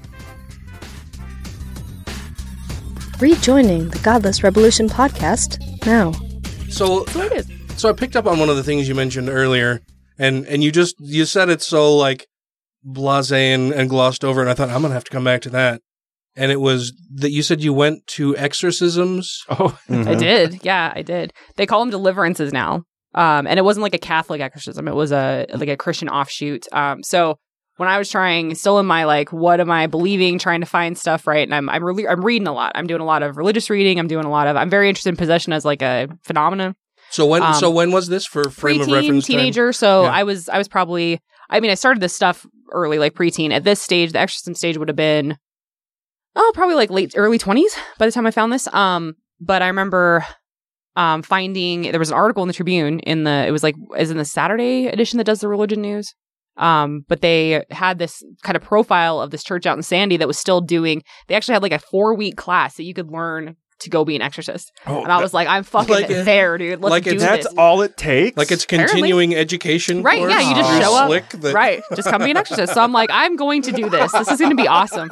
So I went to the class, and then at the end of it, they like delivered people. And what group is this? I wish I could remember the name of the church. It's out in Sandy. It's just like it's one of those let's go kind of modern Christian offshoots that has like a rock band. You can come in jeans, yeah. Rock and roll church. Yeah, but they still hate gays, Jesus. So it's not real rock and roll. You know, that was my big like. They were cool up until they started talking about gay people, and I was like, okay, all right, well, I guess bye. Like bye. I guess you guys are lame. They had a real interesting fascination, as a lot of Christian offshoots do, with Mormons and them being a cult and them being evil. They hated the Masons, like part of the religion, part of the deliverance classes. were learning how to recognize like Masonic symbols and how to like look up whether Run from all the Mormons. Right. Yeah. And that's what I thought too. Like, you must be tying this into Mormon stuff because that's a random fraternity to pick to be bothered by, like, to associate demons with. That's really strange. So yeah, but like at the end of this whole course is they did deliverances on everybody who had been a part of it and done the course who wanted one. And so I'm just sitting there watching these like the closest I'll ever get to an exorcism, right? Because these guys are preaching that everybody's got these like attachments, like demon attachments. So it's not as Are you sure dramatic. this wasn't Scientology? Yeah, I was going to say, are they it's very thetans? thetan, right? Yeah. It's very very similar, but their demons were like when you imagine movie versions of exorcisms, less dramatic, obviously. Real life exorcisms, for what Your they mother were. sucks cocks in hell, Karis. I didn't hear that once. I was so disappointed. The real life. I think that's 2 episodes in a row I've been able to find out there. I just went to DC actually in May, and I made my fiance take me to the Exorcist stairs. Nice. I took pictures. Oh, really? My God, Awesome. it was so awesome. I loved it.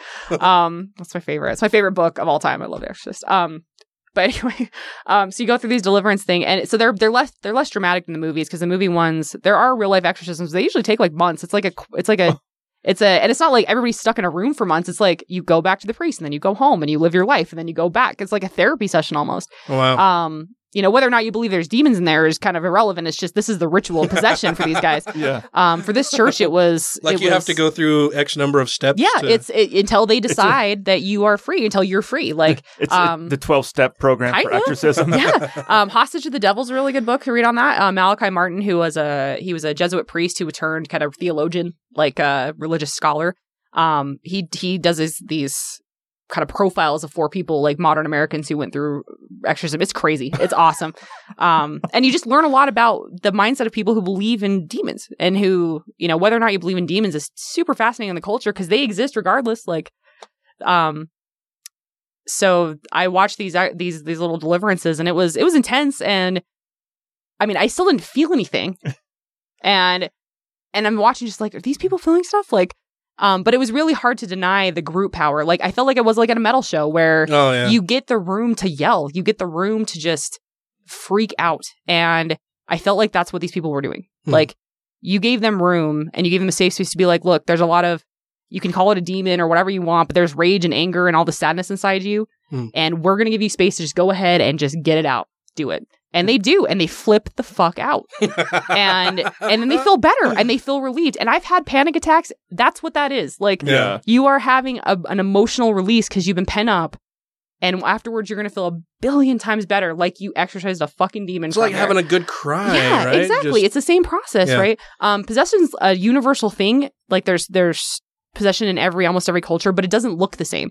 So it's a really interesting phenomena that I studied a lot, but I obviously don't fully understand. I'm not sure anybody does.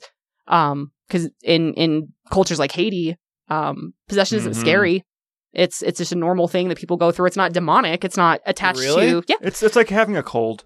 Kind of. Yeah, it's there can be like shitty versions of it, but it's not. It doesn't call it, like, you have to call in the fucking cat, like the big guns of the religion, and it's this big scary thing. Like, it's just your ancestors or spirits moving around. Just kind of part of life is to be hang out with these things every now and again, right? Yeah. So do you call in work to possess? Do you just call in possess sometimes? That's a great question. I don't know about that.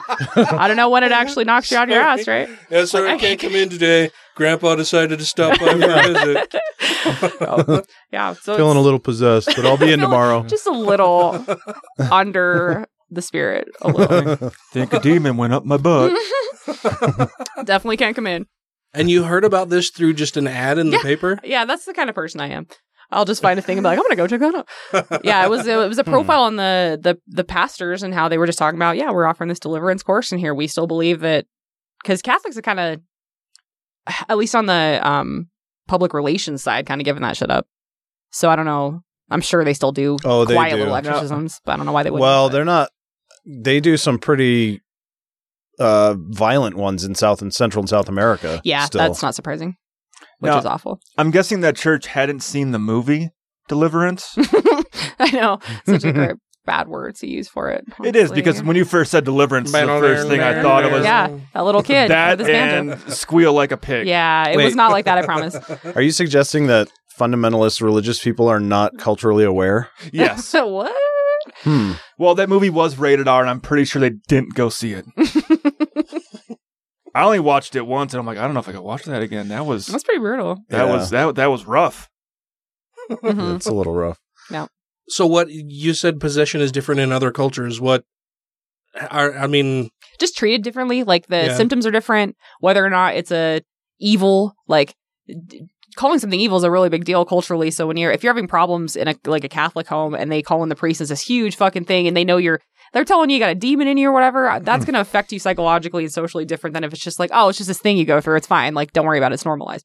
So every culture deals with the like instance of hormones. possession differently. You got demons. It's fine. It's fine. Don't worry about it, right? You'll outgrow it. Yeah. It's a phase. You'll get over it. So the social reaction to things like possession or whatever the human phenomenon of possession is, because I don't believe it's spirits, because I'm an atheist and I don't believe those things exist, but something's happening. And whether or not it's just like a kind of Salem witch hysteria idea where it's social pent-up stuff finally releasing and people interpreting it however is useful for them. Schizophrenia. Sure, it could be things like that. I don't, but it does show up, and the reaction to it is absolutely cultural based. Only saying like if people want to believe in demons, what you have to acknowledge if you want to believe in demons is that not every culture reacts to demons the same way, and that makes me wonder about their evilness, because if they were just like, if there's an idea of pure evil and these things are pure evil, then why the fuck are like Haitians cool with them? Or Right. whatever, like any other culture not reacting and freaking out like Yeah, you that's guys a good are. point. Like that's not a sign of, those are the things that made me eventually be okay coming out as an atheist, is my study of religion being like, the first thing that ever got me was learning that there was another side, that some people interpreted Lucifer as a liberator, and that killed me as a preteen to be like, what? There's another idea to this, and all of a sudden it's like, well, he can't be evil then, like right away, like knock that pin down, Right. Stunned. Right. Because like, if you introduce a cannibal to anybody around the world, they're all going to be wary of that person. They're going to be like, oh, he kills and eats people. it's probably not good. Yeah. I'll keep my I distance. don't want to be dinner. And you're going to have pretty much the same reaction worldwide. Mhm. So yeah, that's interesting, because when you say demon, sometimes people are like, Big deal. Yeah. yeah. I mean, I was down for 3 or 4 days with the demon once, but Yeah, it's all right. yeah, I got over it. He's fine. He's fine now. Yeah. So, and I love possession movies. Like, even though I know the real out of them, I'm still a fucking huge sucker. I'll watch exorcism movies and just be like, this is shitty, and just but I'll rate them on each other too. Like, some of them are just bad compared to other exorcism movies, but Right. yeah, they're still fun. What's your favorite exorcism movie? Probably The Exorcist, just because it's such a good book interpretation. I love the book. If you haven't read the book, Oh yeah. oh my god, it's so much scarier. It's so much better. That book is so awesome, and it's like trying to wrestle with faith and non-faith. It's a whole thing, and it's so beautiful. What wasn't the book a biography? Well, and the character of 'Cause I know Karras, the character of Father Karras in the book is just so much deeper and richer, and his struggle with trying to maintain his faith while seeing his mother suffer, and You understand his struggle with faith, Yeah. and you understand, and he's doing the same thing. He's trying to find God by being like, can this girl be possessed by a fucking demon? Because if she is, that means God. Like, in his worldview, that means there's a God. So that's why he's so wary. But it's to weird believe too, it. right? Like that. Yeah, God exists, but is powerless to stop this from happening to people Right. ordinarily. Those are huge and questions. I have to step in and help. And is it my lack of faith that can't drive this demon out? And yeah, the book is awesome. I love it. And I love Marin's questions or answers to that. One of my favorites is him. Karras asking that question, like, why this little girl?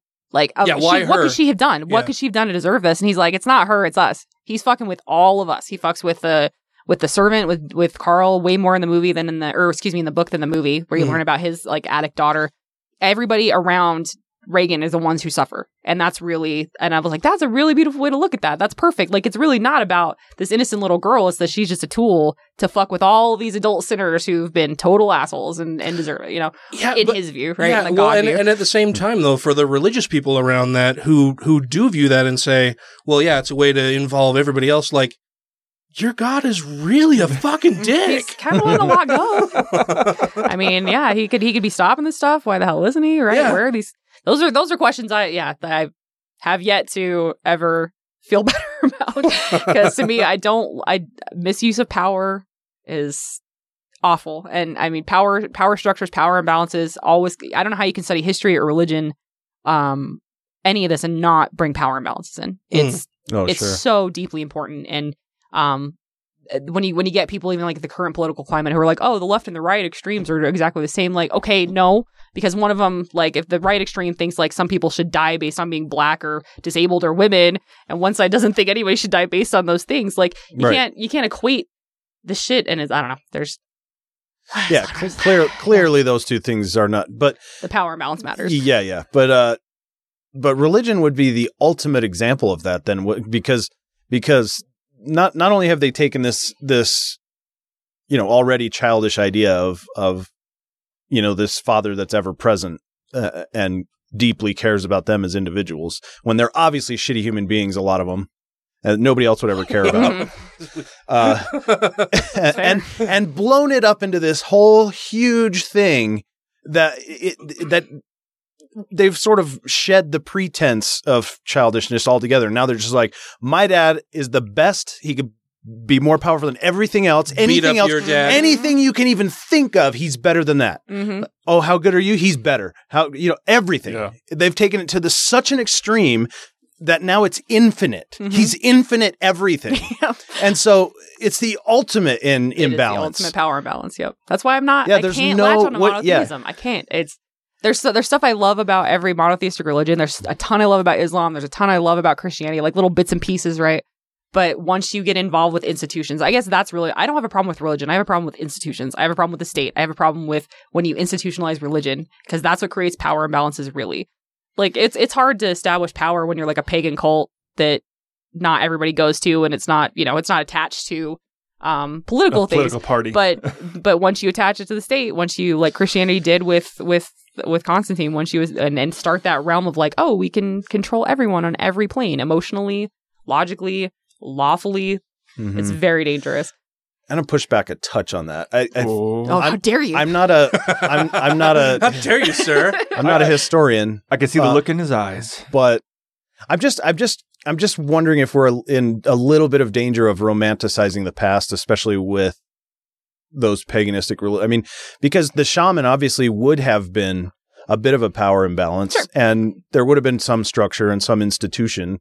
They had power to kick people out of the tribe, and sure. And I guess meant relatively speaking, they don't hold the same power that a Christian institution does now. It's not Vatican City. That's all I mean. Like the power level is quite more is a lot more significant. If you didn't attach to like a certain cult, there were a ton of other cults you could try. Not to say that you wouldn't suffer anything, but only that Christianity, the power of Christianity has held state-wise. There's no parallel. Like, maybe the Islamic Empire, but even that wasn't as long lasting as Christianity's been.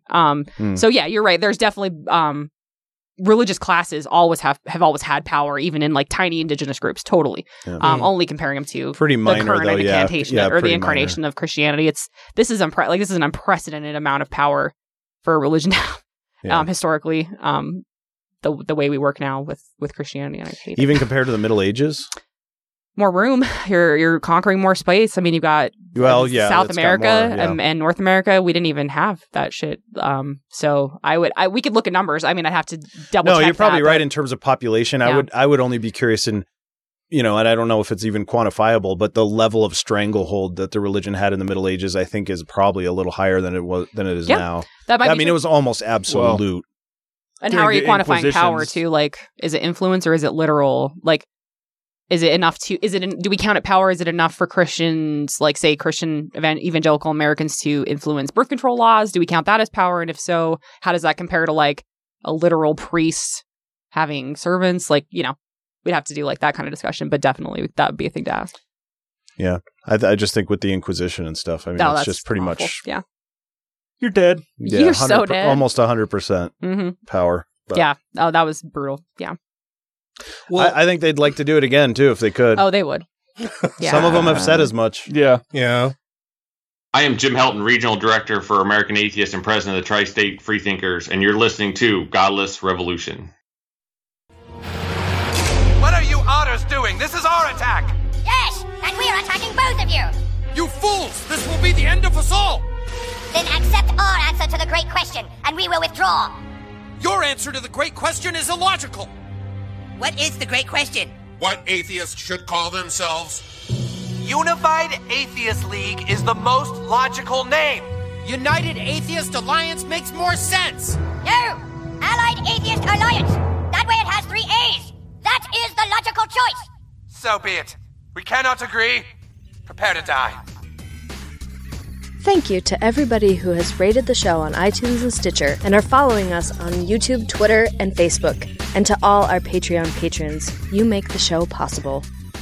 And you mentioned that, monotheism, you have a problem with monotheism, and I guess even today, what we refer to as monotheism, I don't necessarily view as being monotheistic. I mean, we've got anything from, Mormonism to Catholicism to Islam. Mm-hmm.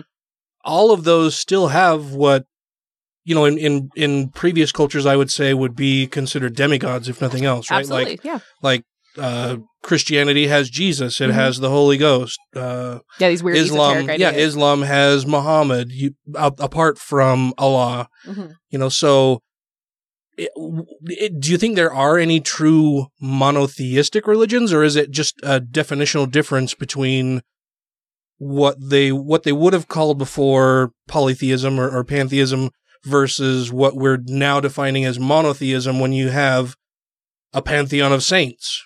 I'm of the opinion that it's not really monotheism. I think that monotheism is a useful construct, definition-wise, especially when you are trying to create that power structure you're talking about, connect religion and state, connect religion and a hierarchy. Monotheism's really, really great for that, because then you got somebody at the top, and that it mimics that authoritarian or hierarchical construct.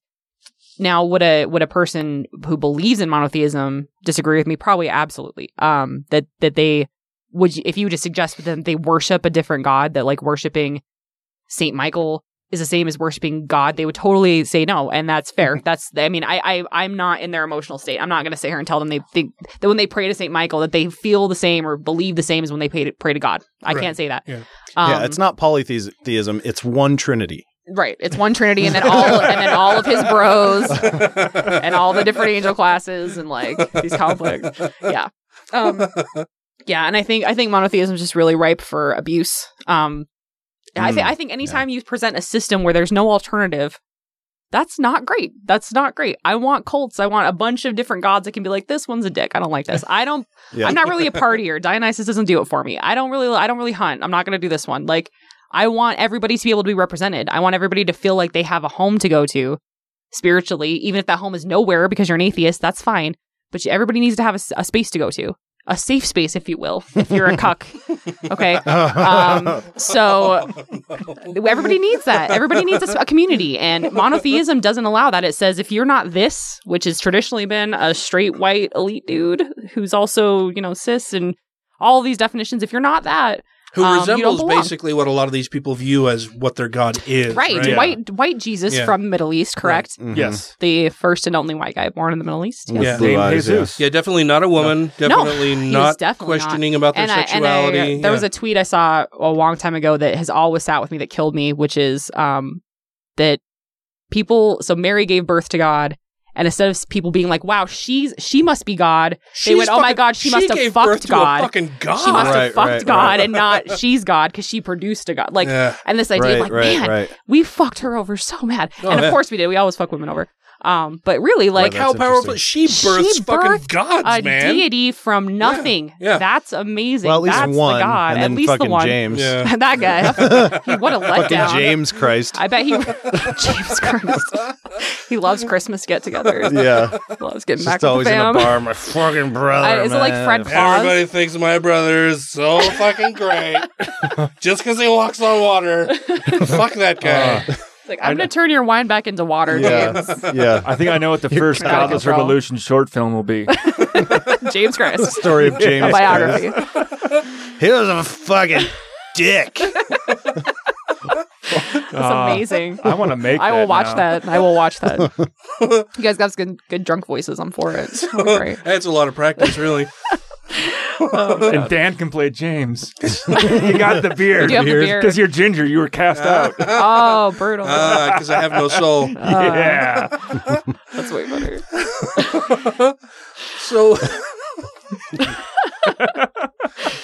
So tell us a little bit about. Do you know much about James? James, I don't know much about James. No, I do not. I'm not caught up on his. I heard he, ran a carpet store for a while, but the carpentry. Yeah, it was a joint shop. He built the place. Yep. He carpeted the place. But and I don't know a whole lot about James either. But supposedly, like there really is supposed to be a brother of Jesus, right? James. Yeah. I mean, it makes sense, right? It's not like Joseph and Mary probably stopped fucking after. Yeah. I mean, why? Or the contraception just started working, right? Like, yeah. She started using contraception for some reason. I think James is in the Anne Rice did that Jesus series after she gave up vampires for a while for some stupid reason. But she did these. They were really well researched. You have a moneymaker. Fucking stick to the formula. Lady? God damn it. What are you doing? But they were interesting, historically, because she did a lot of research. And she tried to fill in the missing years of Jesus, and I think James is in that. Oh yeah, dude, those books are crazy. They open up with Jesus accidentally. He's 8 years old and he accidentally kills a kid. He pushes him down and kills him, and then brings him back to life, and he has no idea what he's doing. He's just like. It was crazy. It was cool, experiment. That sounds interesting. It was really good. Yeah. There's two of them. She did the him as a kid, and then the road to Cana. So he's a teenager, kind of getting into the temple, and they do the wedding scene. It was really cool because she did a lot of research on the historic, checked out what Judaism was like, what languages they would have been speaking. So she did her research, and she's a lifelong Catholic, so she's already got a lot of foundational stuff about the Bible. But it good on her for taking on such a ballsy, that sounds the missing years of Christ. Fuck yeah, it's like a superhero trying to figure out his powers. Yeah, exactly. It is. It's like Jesus' superhero origin story. It's actually really cool. I liked it, but it was good. It's 2 books. It's worth it. She didn't have any problem with Jesus killing somebody? No, because he brought him back to life, so it's fine. Yeah, I guess. I don't know. What about that guy? Yeah, I don't know. That was a weird trip, right? She's been killing people for a long time. I'm sure she's cool with it now. She's been writing those vampire books a while. Lots of people buying that. Well, and you said that when you came out as an atheist, there was some turmoil there. How old were you when you did that? Oh, or how long ago was it? That wasn't very long ago. That was probably within the last 7 or 8 years. Yeah. It's just it's who do I talk to about it? And 2, it just became a thing where my dad kept bringing up God, and I was like, look, dude, I don't believe in this. Stop this. I don't believe in God. You got to stop talking to me about this, or presenting these as solutions. It's not helping. So I say coming out, and I don't want to demean any LGBTQ relation to that. I don't know what else to call it. That's just the limit of my vocabulary, because there was a feeling to that as I've heard LGBTQ people describe their coming out, it felt very much like that, of just finally being look, you want me to be this thing and I'm not this thing. And I just can't pretend I'm not this thing anymore. That's basically what it amounts to. But people just don't understand it. And I was surprised that people cared, because it's not like I ever went to church. It's not like I left a church. It's not like I was this devout, amazing, what do women get to even be in Mormon stuff anymore? Sister of something. I wasn't great. Okay, I wasn't sister of something. Lead sister, queen sister. Bakers. Yes. I wasn't religious, so I was surprised everybody was all shocked and weirded out, because it's what do you guys? I've been going to metal shows and getting drunk. I don't understand why you think this is such a life change. But it really freaked people out to have me admit that I don't think there's a God, and I'm good, and I'm fine, and I'm operating fine. It's cool. You get people who really just don't, and I'm sure you guys run into this, don't think you have a moral compass after that, and you're like, I'm not. I've always been this. Yeah, it's the same. I'm fine. I don't need. Come on, guys! You really think you need a fucking moral, a God to make a moral compass? Really? Oh yeah. Come on. Yeah. Well, at the highway cleanup, the guy that I partnered with for our section of the road that we were cleaning up is yay, another yard work story. He's a return missionary for the LDS Church. Younger guy, very cool, very nice guy, and he talked about him falling away from the faith. He's the oldest of, I think he said 5 siblings. That's a small family for Utah, I guess. But he's young, and so he's got younger siblings. He's young, and he's the oldest of the siblings. Yeah. He said that he's out to his mother. His mother knows, but his father doesn't. But that it was, that it was difficult coming out to them. But that it was weird too, because his mother's a doctor, and so she's, more logically oriented, more scientifically open, or more open to scientific information, and that was a bit of a challenge to him, but that And I told him, when I came out, it was weird because I lost a lot of friends that up until I came out as an atheist, I would have had absolutely no idea that they had a religious bone in their body. Yeah, that's crazy. It's really fucking weird, I didn't right? lose any friends. I'm really lucky then. Oh, that sucks, man. Yeah. That sucks. Yeah, and it was weird to me because, like I said, until then I would have had no idea that they had any religious beliefs at all. And these are people that I'd known for, 15, 20 years. Mm-hmm. And it's not like I'm any different. I'm not a different person. Right. It's not like once I realized that I don't believe in God, it made me change who I am as a human being necessarily. It's just me being more open and honest with people around me and letting them know that little bit more about me that they didn't know before. But it doesn't mean that I'm a different person. I'm still the same person they've always known. And now I'm just being more open and honest with them and letting them know that little bit more about me. And for some people, that tiny little bit, it makes all the difference in the world. Mm-hmm. Yeah, it's really upsetting. I'm glad I never had to leave a church because I can't imagine the emotional difficulty of it. Like I've such empathy for that because I'm lucky. I'm lucky I didn't have a family to disappoint. I didn't have a family that was like, my dad just gave me a tiny little bit of grief and it was fine. And it was the end. It wasn't the end of the world, right? And he got over it. Like he knew I was an established adult by then. He wasn't gonna do shit. But man, I can't imagine being like a young kid or even just a grown-ass adult and having to tell your family, like, hey, this thing that you gave me that is supposed to save my soul, I don't give a shit about anymore. This must be the hardest thing, dude. Like, I assume hardest coming out as an LGBTQ person to a family that's not. Well, and I think for a lot of people, it's because it challenges what they believe at a really low level, right? Like, even if they don't exhibit any religious beliefs, if they if they don't go to church every Sunday, if they don't practice any particular religious beliefs. I think it's worse with them in my experience. Yeah. The people that are insecure about where they stand, like the people that who seem to have no religious, like they know they're not making those steps. They know they're not doing that, but they think they should be. And so this comes as a huge threat to them because they're like, oh, fuck. Well, they're often the ones that get the In God We Trust plates and have it posted all over, all this bullshit. They're out fishing on Sunday. They don't fucking care about that, but they'll try to make up for it in all these other, outlandish ways. And I'll be mean to non-believers. Yeah, exactly. Right. Exactly. And people who feel, more stable with their standing are a little bit more secure and less threatened. I would agree. It seems. Although they can be pious and they be pity assholes. you. Yeah, they're kind of like, oh, you made a bad decision. But yeah, I would agree. It's like, there's definitely an insecurity to that angry reaction or that violent even reaction, which is unfortunate.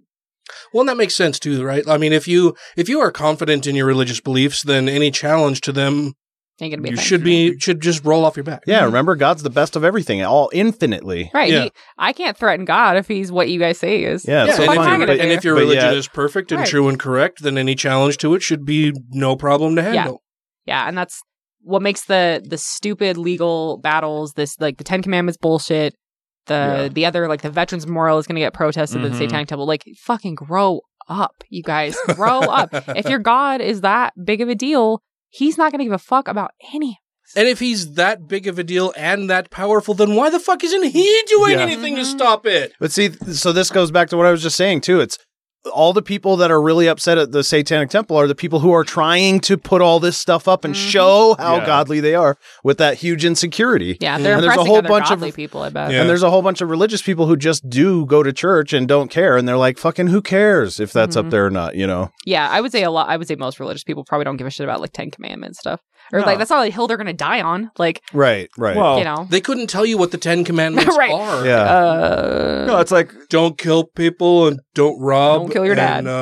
Like here, rape's on there, right? No, it's not. It actually isn't on there. Then kidnapping definitely is. Yeah, no. And child molesting. Those things are definitely there. Yeah. Especially with Utah's keeping up with the Joneses type of mentality with all their toys and their stuff. Like, well, Jamie next door got 2 new 4-wheelers. I need to get 3, so I'm better than him. Even in their piousness. You're basically coveting your neighbor's possessions. Yeah, his ass. His ass. That's what it is. Technically. Coveting your neighbor's ass, It's just a mechanical one. Yeah. You're coveting his robot ass. But I mean, you see that everywhere. Then I had a buddy that lived in a pretty nice neighborhood and he didn't have any of that stuff. He's like, Like, I live in a nice house. I can't afford to have the big boat, the 5 4-wheelers, the dirt bike, and all that kind of stuff. But all of his neighbors do, and you'd see them leave the neighborhood quite quick after they have their 2 boats and their 4-wheelers, because it's like, yeah, you just raked up so much fucking debt you can't afford to live there anymore. Yeah, it's not that they can really afford it. No. They can just that they want to. Yeah, they want to give the appearance that, hey, look how well I'm doing. Yeah. Oh fuck, now I can't pay for this shit. That certainly isn't unique to Utah, although it is rampant. But I see it a lot more. Like growing up in Wisconsin, people just like go down to the lake. People, it was all like older boats, older fishing boats. Very few people had like a brand new. Well, that's the point, Ryan. Boat. That's why Wisconsin doesn't have any nice things. That's why you don't live there anymore. It's a fishing boat. Yeah, but here you see people going out like I'll see like an 18-year-old kid on like a $60,000 ski boat. Oh yeah, yeah. It's like, what the fuck? And it's like everyone's got one of those. Here. You see very few people in like an actual like old fishing boat. Everybody's got a brand new fucking boat, brand new giant lifted truck. Yep. Yeah. Yep. They got $250,000 worth of gear locked up in those 2 items. Yeah. Easy. This is Matt Dillahunty, and you're listening to The Godless Revolution. All you have to say is, science is a philosophy of discovery, intelligent design is a philosophy of ignorance. That's all. I don't need to see whether, have you discovered anything lately? If not, get out of the science classroom. If you have questions, comments, concerns, compliments, corrections, criticisms, or concepts for content, contact the show via email at godlessrevolution@gmail.com, by text or voicemail at 330-81-REBEL, or Twitter the twatter at TGR Podcast. Thank you! So why religious studies? I mean, I know that you weren't very religious, so what attracted you to study religion in college? I gotta be honest with you, I love religion. Yeah. I'm a writer. I've been writing like fiction since I was little. I learned to read when I was 2. I love stories. I love myth. You learned to read when you were 2? Good for you. Good for you. You'll figure it out eventually, Ryan. I didn't want to yell it. Yeah. So I can't really explain what really got me latched onto it, but I just love stories. I love storytelling and myth, and because I didn't have any like emotional attachment to the theology, I didn't fear anything. I didn't. So you were more free to look at all of the wide variety of religious beliefs, right? And I could look at stories and listen to these cool. I love the adaptation of Lucifer is probably what got me in. Just this idea that this idea of evil, and I had this idea of like a Lucifer evil, like a very Christian dichotomy, and then somebody goes, well, what if Lucifer wasn't bad? What if he was trying to, what if what God was asking was for humans to be subservient? And Lucifer was like, that's fucked up, and I'm not going to agree to that. And I'm like, I get that. Yeah, what if and Satan's I'm not the good mad guy? at that. And that makes me wonder why this story is different. And then it just kind of launched into there of just trying to understand why people believe what they believe. Because it's always fascinated me. It's always that question of, why do you believe this? What made you believe this? And there's so many answers to that question, and so many of them have to do with culture and upbringing and I think there's as many answers to that as there are people who believe it. Right? And it just fascinates me. It probably just comes from my love of stories. Honestly, I just a writer. Stories are powerful. Stories get us through shit. Really, as humans, our ability to connect around myth is amazing to me. That I can read a story from an author 2,000 years ago that has no concept of my life, who isn't my gender, who isn't my sexuality necessarily. Like, all of these things are different, and I can still connect to your story. That's amazing. That's fucking magic. Not even the same language. Right. This tattoo I have here, this is actually the oldest figurative tattoo we have. It's from a mummy that's like older than Christ. It's about 2,500 years old. Oh, really? Uh-huh. I was looking at it and I was trying to kind of figure it out. Yeah. That's a great idea. Thank you. We added the color, so it's from a Siberian mummy. But again, this idea that I've got people who call this medieval. I've got like people a British mummy, a Siberian mummy. Oh yes, not that kind of mummy. No. Yeah. So this idea that we can still connect. I think that's why I'm so interested in the ancient world. Is this, to me, that's magic, that I can connect with people who I have no right to connect with. There's no reason I should be able to access their life or their emotional, but I can through myth. It's amazing. We can share so much information on stories. It's kept people alive. It's kept groups alive. Myth used to be way more, well, I wouldn't say used to be way more important. It still keeps people alive. It still does its job. It's just mutated. I mean, look at Comic Cons, look at fandoms. tell me they're not religious. Honestly, tell me the NFL's not religious. Tell me this shit. Yeah, well, religious. we were talking about that before the show. That people get so personally invested in this stuff. That the metal is religion talk. If I ever get to that whole thing opens up with comparing. Like, let me show you some statistics about the NFL. Let me show you how much money people spend. Let me show you the tax exempt status. Let me show you all these things they have in common with the church that you would go, wow, you're kind of right. That's a little religious. and how rabid the fans are about their chosen team. How they think they affect the outcome. How they get mad at the opponents. How they, like, there's so many little components that there comes a point where you not calling it a religion is just you being a dick. And you being like, well, but they don't believe. There's people who will deny that just because there isn't a Godhead. Mm-hmm. And to me, that's there like, is. wow, Tom Brady. Fucking, right, they'll pick theirs. He's a football god. Right. But that, to me, that's such an arbitrary bullshit. Like, if I've got 50 points of connection to make it a religion and you're mad about one, but I can connect the other 49, then fuck you. Yeah, I'm sorry, okay? Right. You don't get to just be like, well, there's not a God, so yeah, but I mean, just like the ritual side of like someone that might have their favorite jersey they have to wear for the game, and they have a meal they like to have for football Sunday, and they got their chair they have to sit in to watch the game. You got your players that are revered you don't fuck with. They got to put their rally caps on. Or have like a scarf, or they put a flag up outside their house for game day. You go tailgate, you got the same people with you. You know, cheers. You've got colors. Like, this is religion, guys. This is religious behavior. And my thing is, we all participate in religious behavior. I don't believe in God, but when I go to a metal show, that's religion for me. I get to go commune with people I agree with. I get to go do movement and express with things I believe in music, and I get to let go. And there's a ritual to it. There's sacred space to it. There's all of these things that I'm fine being like, this is my religious expression. There's no God to it. There's no belief to it, but this is my community that makes me feel connected to something bigger than myself. I feel better. It helps me exercise some stuff and some feelings. It's great. It's perfect. It's exactly what I think religion probably does for religious people. Well, and this is kind of blowing my mind because we talked about this before the show, but you know, the ritual that people will go through for different sports teams and games that they are hoping for some outcome, and the arrogance of them thinking that if I do this, then my team will win. Mm-hmm. You know, if I do this, my God will make sure that the outcome I want is the outcome that comes to be. Yep. That's a huge amount of arrogance. Yeah.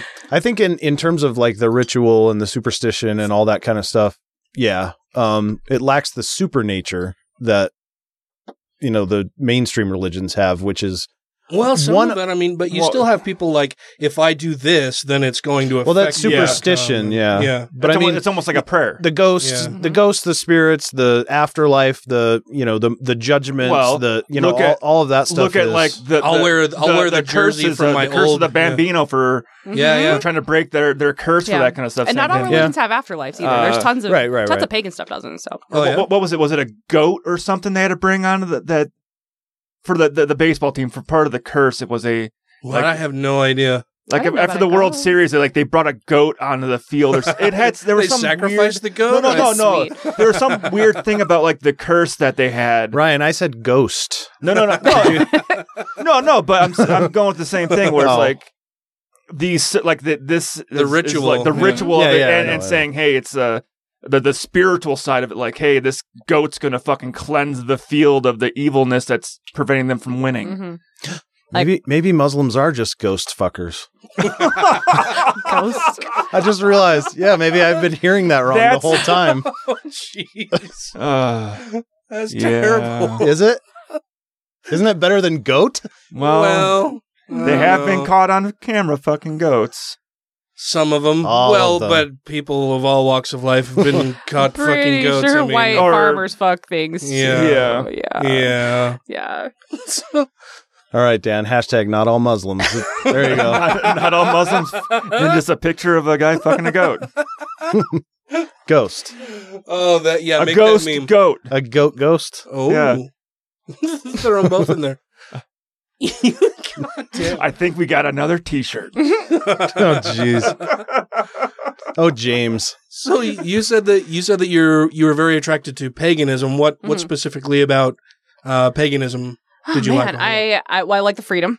I'm all into that. I'm all into the lack of authority, the lack of centralized authority that pagan cults don't have. I mean, you'll have priests and stuff, but again, they lack comparatively to monotheism, comparatively to institutions. It's nothing. Well, so for people who don't know a whole lot about paganism, can you give us that's a very wide term. Overview? So paganism in general kind of depends on who you're talking to. Paganism can mean ancient religions, which is a lot of people use it, but pagan religions still exist. They're typically defined as more than one god, right? A pagan or a polytheistic is the other word.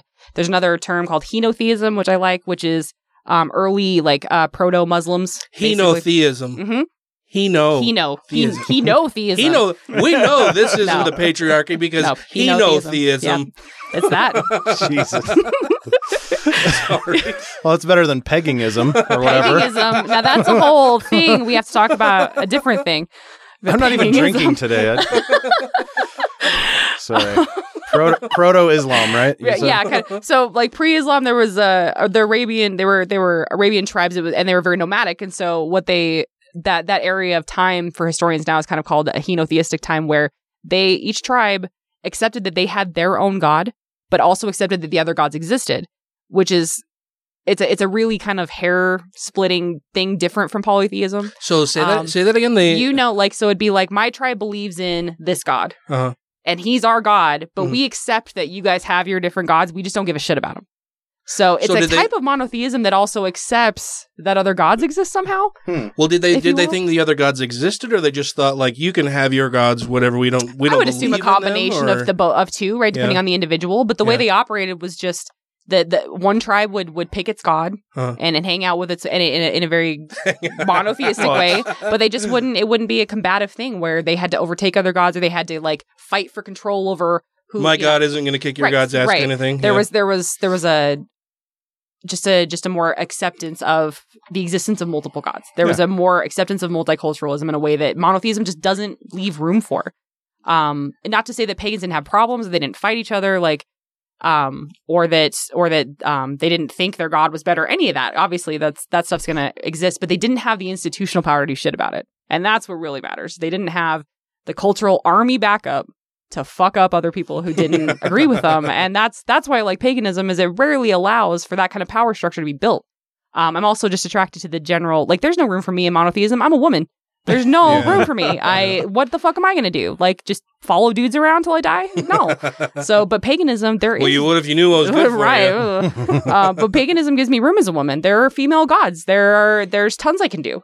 They actually, accept female divinity. They accept my role in it in a lot of cultures. Of course, I would love paganism more. That I can be a person. They treat me like a person. It's great. I might even have divinity. How about that? Weird.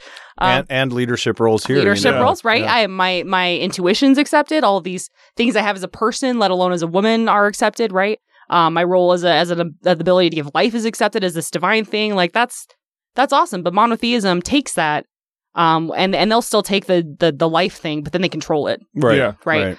They require their own boundaries around it, which I will not accept. Mm-hmm. So I don't. There are points when I get real cynical and I'm just like, I don't know how any woman can hang on with monotheism. I don't know how women find place in it sometimes emotionally. I accept that they do, and I'm here to support, like, even as an atheist, dude, I want women to have power everywhere they want it. I want women to have power. I'll support the Ordained Women movement and the LDS Church. I'm here to fight with all of them. I don't know how they do it. I don't know how they put up with the constant kick in the face and still accept that God exists in the same. Like, how do you accept the structure of the LDS Church, even while you're trying to fight? Like, even if you get power within it, how do you accept that? Well, there's no female god. There's no who and the power that they can have is very limited. Right. I've never understood. I think that's part of the reason that I fell away from the LDS Church, was because I just never understood how it can treat women so poorly, and that there are so many women in it and go along willingly and gladly and think it's the best thing since, I don't know, whatever. That comes up a lot on the show, actually. Why, and with Islam as well. Why, any of the it's hard. Any religion, really. Why LGBT people or women are involved. Mm-hmm. Why they continue to be involved. That blows my mind. I have no idea. I guess it's my anti-authority thing, which I guarantee I was born with. That's all I can figure, because I just don't. I can't get online. Anybody trying to, especially if they don't have my interest in mind. I don't know, maybe. Yeah. I can't put up with people telling me what to do. And I can't put up with people telling me they have my best interest in mind when I can see the opposite happening in front of me and like, what the fuck are you talking about? No, like, I'm not going to play this game. I don't care about your feelings. I don't care about your power structure. Like, you clearly you're not looking out for me. I'm not staying here. And I guess maybe people are holding out hope it'll change. I don't know. It's more important that people stay. Makes me sad. That's why I'll fight for their power to stay in there. I'm not going to try to like pull women away from God because that's not my business. Just like I don't want people pulling me close to God. I'm not a like proselytizing atheist where I'm like, I don't give a shit. I really don't give a shit what you believe. Stay out of my politics. Like, you don't get to make laws based on your shit. Stay out of my personal business. Just don't ban birth control. I won't involve myself in your personal shit if you don't involve me in your personal shit. Don't fuck with birth control. Don't fuck with my access to education or healthcare or even things like pot. Don't fuck with this stuff based on a moral decision. And you can believe whatever God you want. I don't care. Based on your personal religious beliefs. That's all I'm asking. And I will still support your ability. I will still be there to show up to be like, no, you should have power in your religion. 100%. You should absolutely have more power there. And I'll fight that battle with them. Whatever I can do as an outsider, I guess. Because I just don't get it. I don't. Yeah. And I get that. I get that, I also want to be as helpful as I can in empowering them within their religion. But at the same time, I'm like, you'd be so much better off if you just left that. Not exactly meeting us halfway, really. Yeah. Yeah. And maybe they wouldn't be better off. Maybe it would be harder for them to leave their families and it's just easier to just be like, believing in this isn't such a bad thing. I'll just roll with it and it's fine. I know there's a lot of women who has nothing to do with religion, but just convince themselves patriarchy doesn't exist. And convince themselves that sexism doesn't exist. Mm-hmm. And to me, it's that same concept of like, do you not see what's going on? And how do you... Sometimes I think it's just easier not to look at it because the more I've learned about patriarchy, the harder my life has gotten, like, way more depressing. It's way harder to just roll with this stuff because once you learn about how old it is, once you learn about the causes of it, once you see how insidious it is, and this idea that, like, I'm not going to live to see the end of it. Straight up. It is not going to end in my lifetime unless like climate change causes an apocalypse, which destroys all human things, which is a whole different problem. I laugh because otherwise I'd cry. Right, exactly. So, which I guess that might be ideal to patriarchy. I don't fucking know. But then when we have the planets of the apes rise up, they're going to have a religion too. But maybe they'll like women. Maybe they will like women apes, and it'll be fine. And that's maybe fine. if the bonobos rise up, we'll have the bonobos are super peaceful. They're cool. Let's do that. Let's hang with them. The chimps didn't work. Not the chimps. Yeah. Let's go bonobo. No. Let's see how that bonobos rolls for are a a little rapey, though. Yes. Or is it free love, man? Well, I don't think the women have a choice. That's rape. Yeah, that's super rape. Can they give consent? That would be rape. Mm-hmm. Yes. Good question. Yeah, but I don't know how women don't. I think it must be easier to not look at it. Because it does just get exhausting. It's exhausting to look at a thing bigger than you. Ignorance is bliss. Right. Like, and there's nothing there's very little I can do to break up patriarchy that I'm not already doing. Sure. So, yeah. It's out of your hands. Same with your religion. If it's a thing you're born into, your whole family's into it, but it's got problems. Is it easier to? And running away makes everything harder. Then just stay in it and pretend you don't see shit. Like, I get it. I really don't blame you. Just stay out of my laws. Do whatever you got to do. And if you want to get out or get power or whatever, come hang. We'll help you. We're here. Yeah. But just stay the fuck out of my laws. That's all I'm asking. Don't make it harder for women to get equal pay, which the Mormon Church helped with in like the 70s. Don't fight against civil rights laws like the gay marriage stuff. Get out of the fucking pot thing. Get out of everything. Just get out of everything. You should not keep your religious beliefs to yourself. Yeah, or pay your fucking taxes. Yeah. One or the other. Yeah. You do well, not. Now get they both. get both. Now they do. Yeah, I did hear about that. Yeah, which is so just fantastic. But you'll notice they're not quite so live and let live either. No, they're not. They're all about making us do what they want. Mm-hmm. Mm-hmm. And that's very unfortunate because it could be so much easier. It could be so much smoother, but they're not interested in smooth though. No, they're interested in domination. Yeah, power. That's what they want. Power never gives itself up. You got to take it. Mm-hmm. They'll never give it up. We just have to keep pushing. That's again. Let's not focus on the end of religion. Let's fight the church here. We have a very tiny microcosm of shit we can affect. Let's do it. Let's get in the system. Let's get with the Satanic Temple. Let's get everybody together. Let's let's blow this shit up because we And can stop actually fighting do that over petty bullshit. Yeah. Within the community. you mean. Yeah. Absolutely. Well, thank you so much for coming out on the show tonight. Thank Megan. you. It has been so great having you here. This has And been awesome. I'm excited to do It the has Mount been fun. Meadows talk again. This has been a shit ton of fun. Yeah, and we'll do that for you. And we'll be doing more Satanic Temple talks. We'll get the dates out, but it's going to be August, October, December. So Nice. those will be brand new ones. And the Mount Meadows one will be a repeat, but it'll be July 23rd. July 23rd. You will be speaking for Atheists of Utah. Yay! And we'll record that.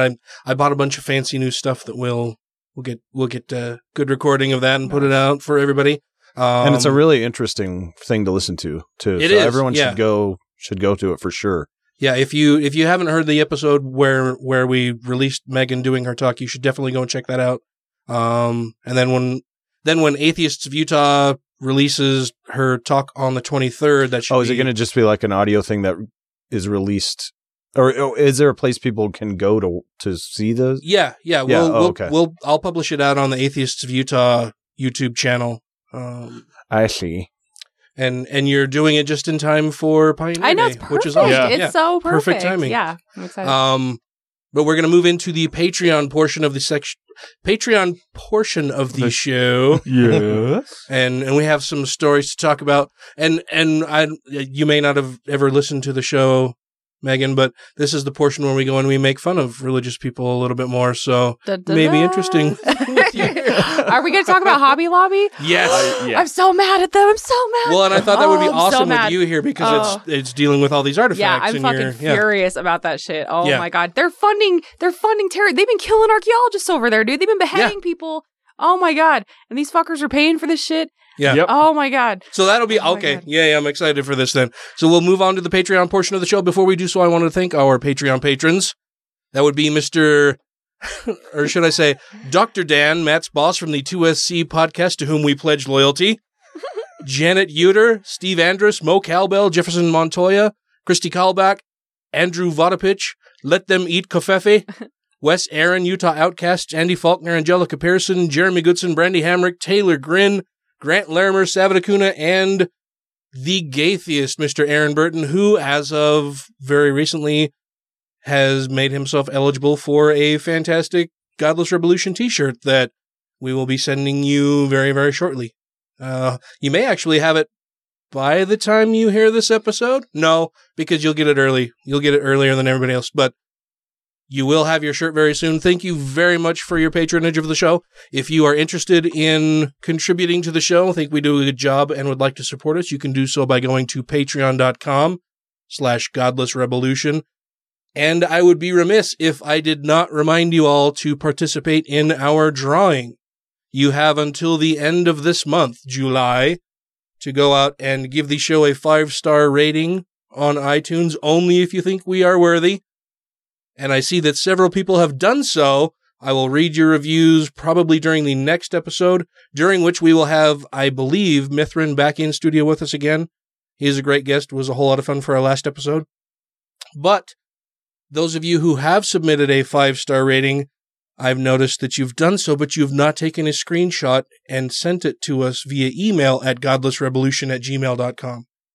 And while I appreciate you submitting the review, I can't send you something unless I know who you are and to where I should send this if your name is chosen during the drawing. So, if you have submitted a 5-star review, please be sure, so that you can actually be entered into the drawing, that you get a screenshot and send it to us at godlessrevolution@gmail.com. That way we know who you are to put your name in the drawing. Otherwise, we don't, we know that there was a review submitted, but we don't know who you are other than a username on iTunes. And we can't contact you through your username on iTunes. Right. So please be sure to get that screenshot and send it in to us so that you can win a fabulous prize. Yes. I will probably be posting pictures of some stuff that's available. Maybe that will motivate them. Yeah. And I'll be sure to put a reminder on there. Besides just doing the review, you have to send it in to us. Yes. All right. Well, thanks again, Megan. Thank you. I had a blast. You're fantastic. Aw, thanks, guys. I look forward to the next bit of the show. Heck yeah. All right. So until next week, crucify that like button. Leave a review to achieve nirvana. As always, rate the show 5 times a day towards Mecca. Stumbled through that a little bit. You're fine.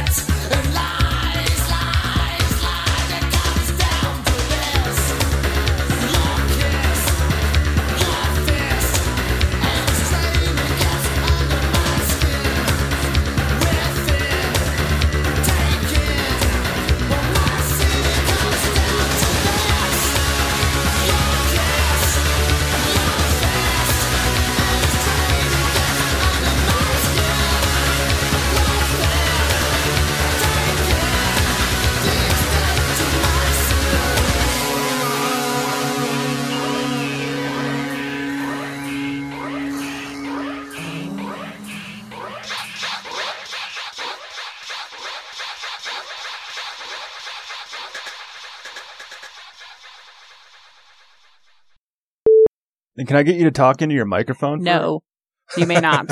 Thanks for asking, though. I mean, just talking it like you plan on. I mean, okay, play me some metal. Let's hear this shit. Keytar, shut up. It's metal as shit. Awesome. Is it a spider? I will murder everyone in this room and then burn the place down. But two skeptical chaps because Matt hates them. I do not. I like those guys. I've heard Matt just despises those guys. Yeah, you should. You'll have to see what they left for a review. But Dan asked him, said, "Hey, so did you use it?" Spike's like, "Use what?" Oh. Your diplomatic community. Diplomatic community. Well, should we do a show? Yeah. Yeah. Okay. Let's do that. So the uniform I wear is actually, I wear basically half my Wildland gear. Uh-huh. Like I got my Wildland pants on all the time, which I fucking hate because they're so fucking hot. My Wildland pants on. Well, they're You're a one taker. Woohoo! Yeah. Good job.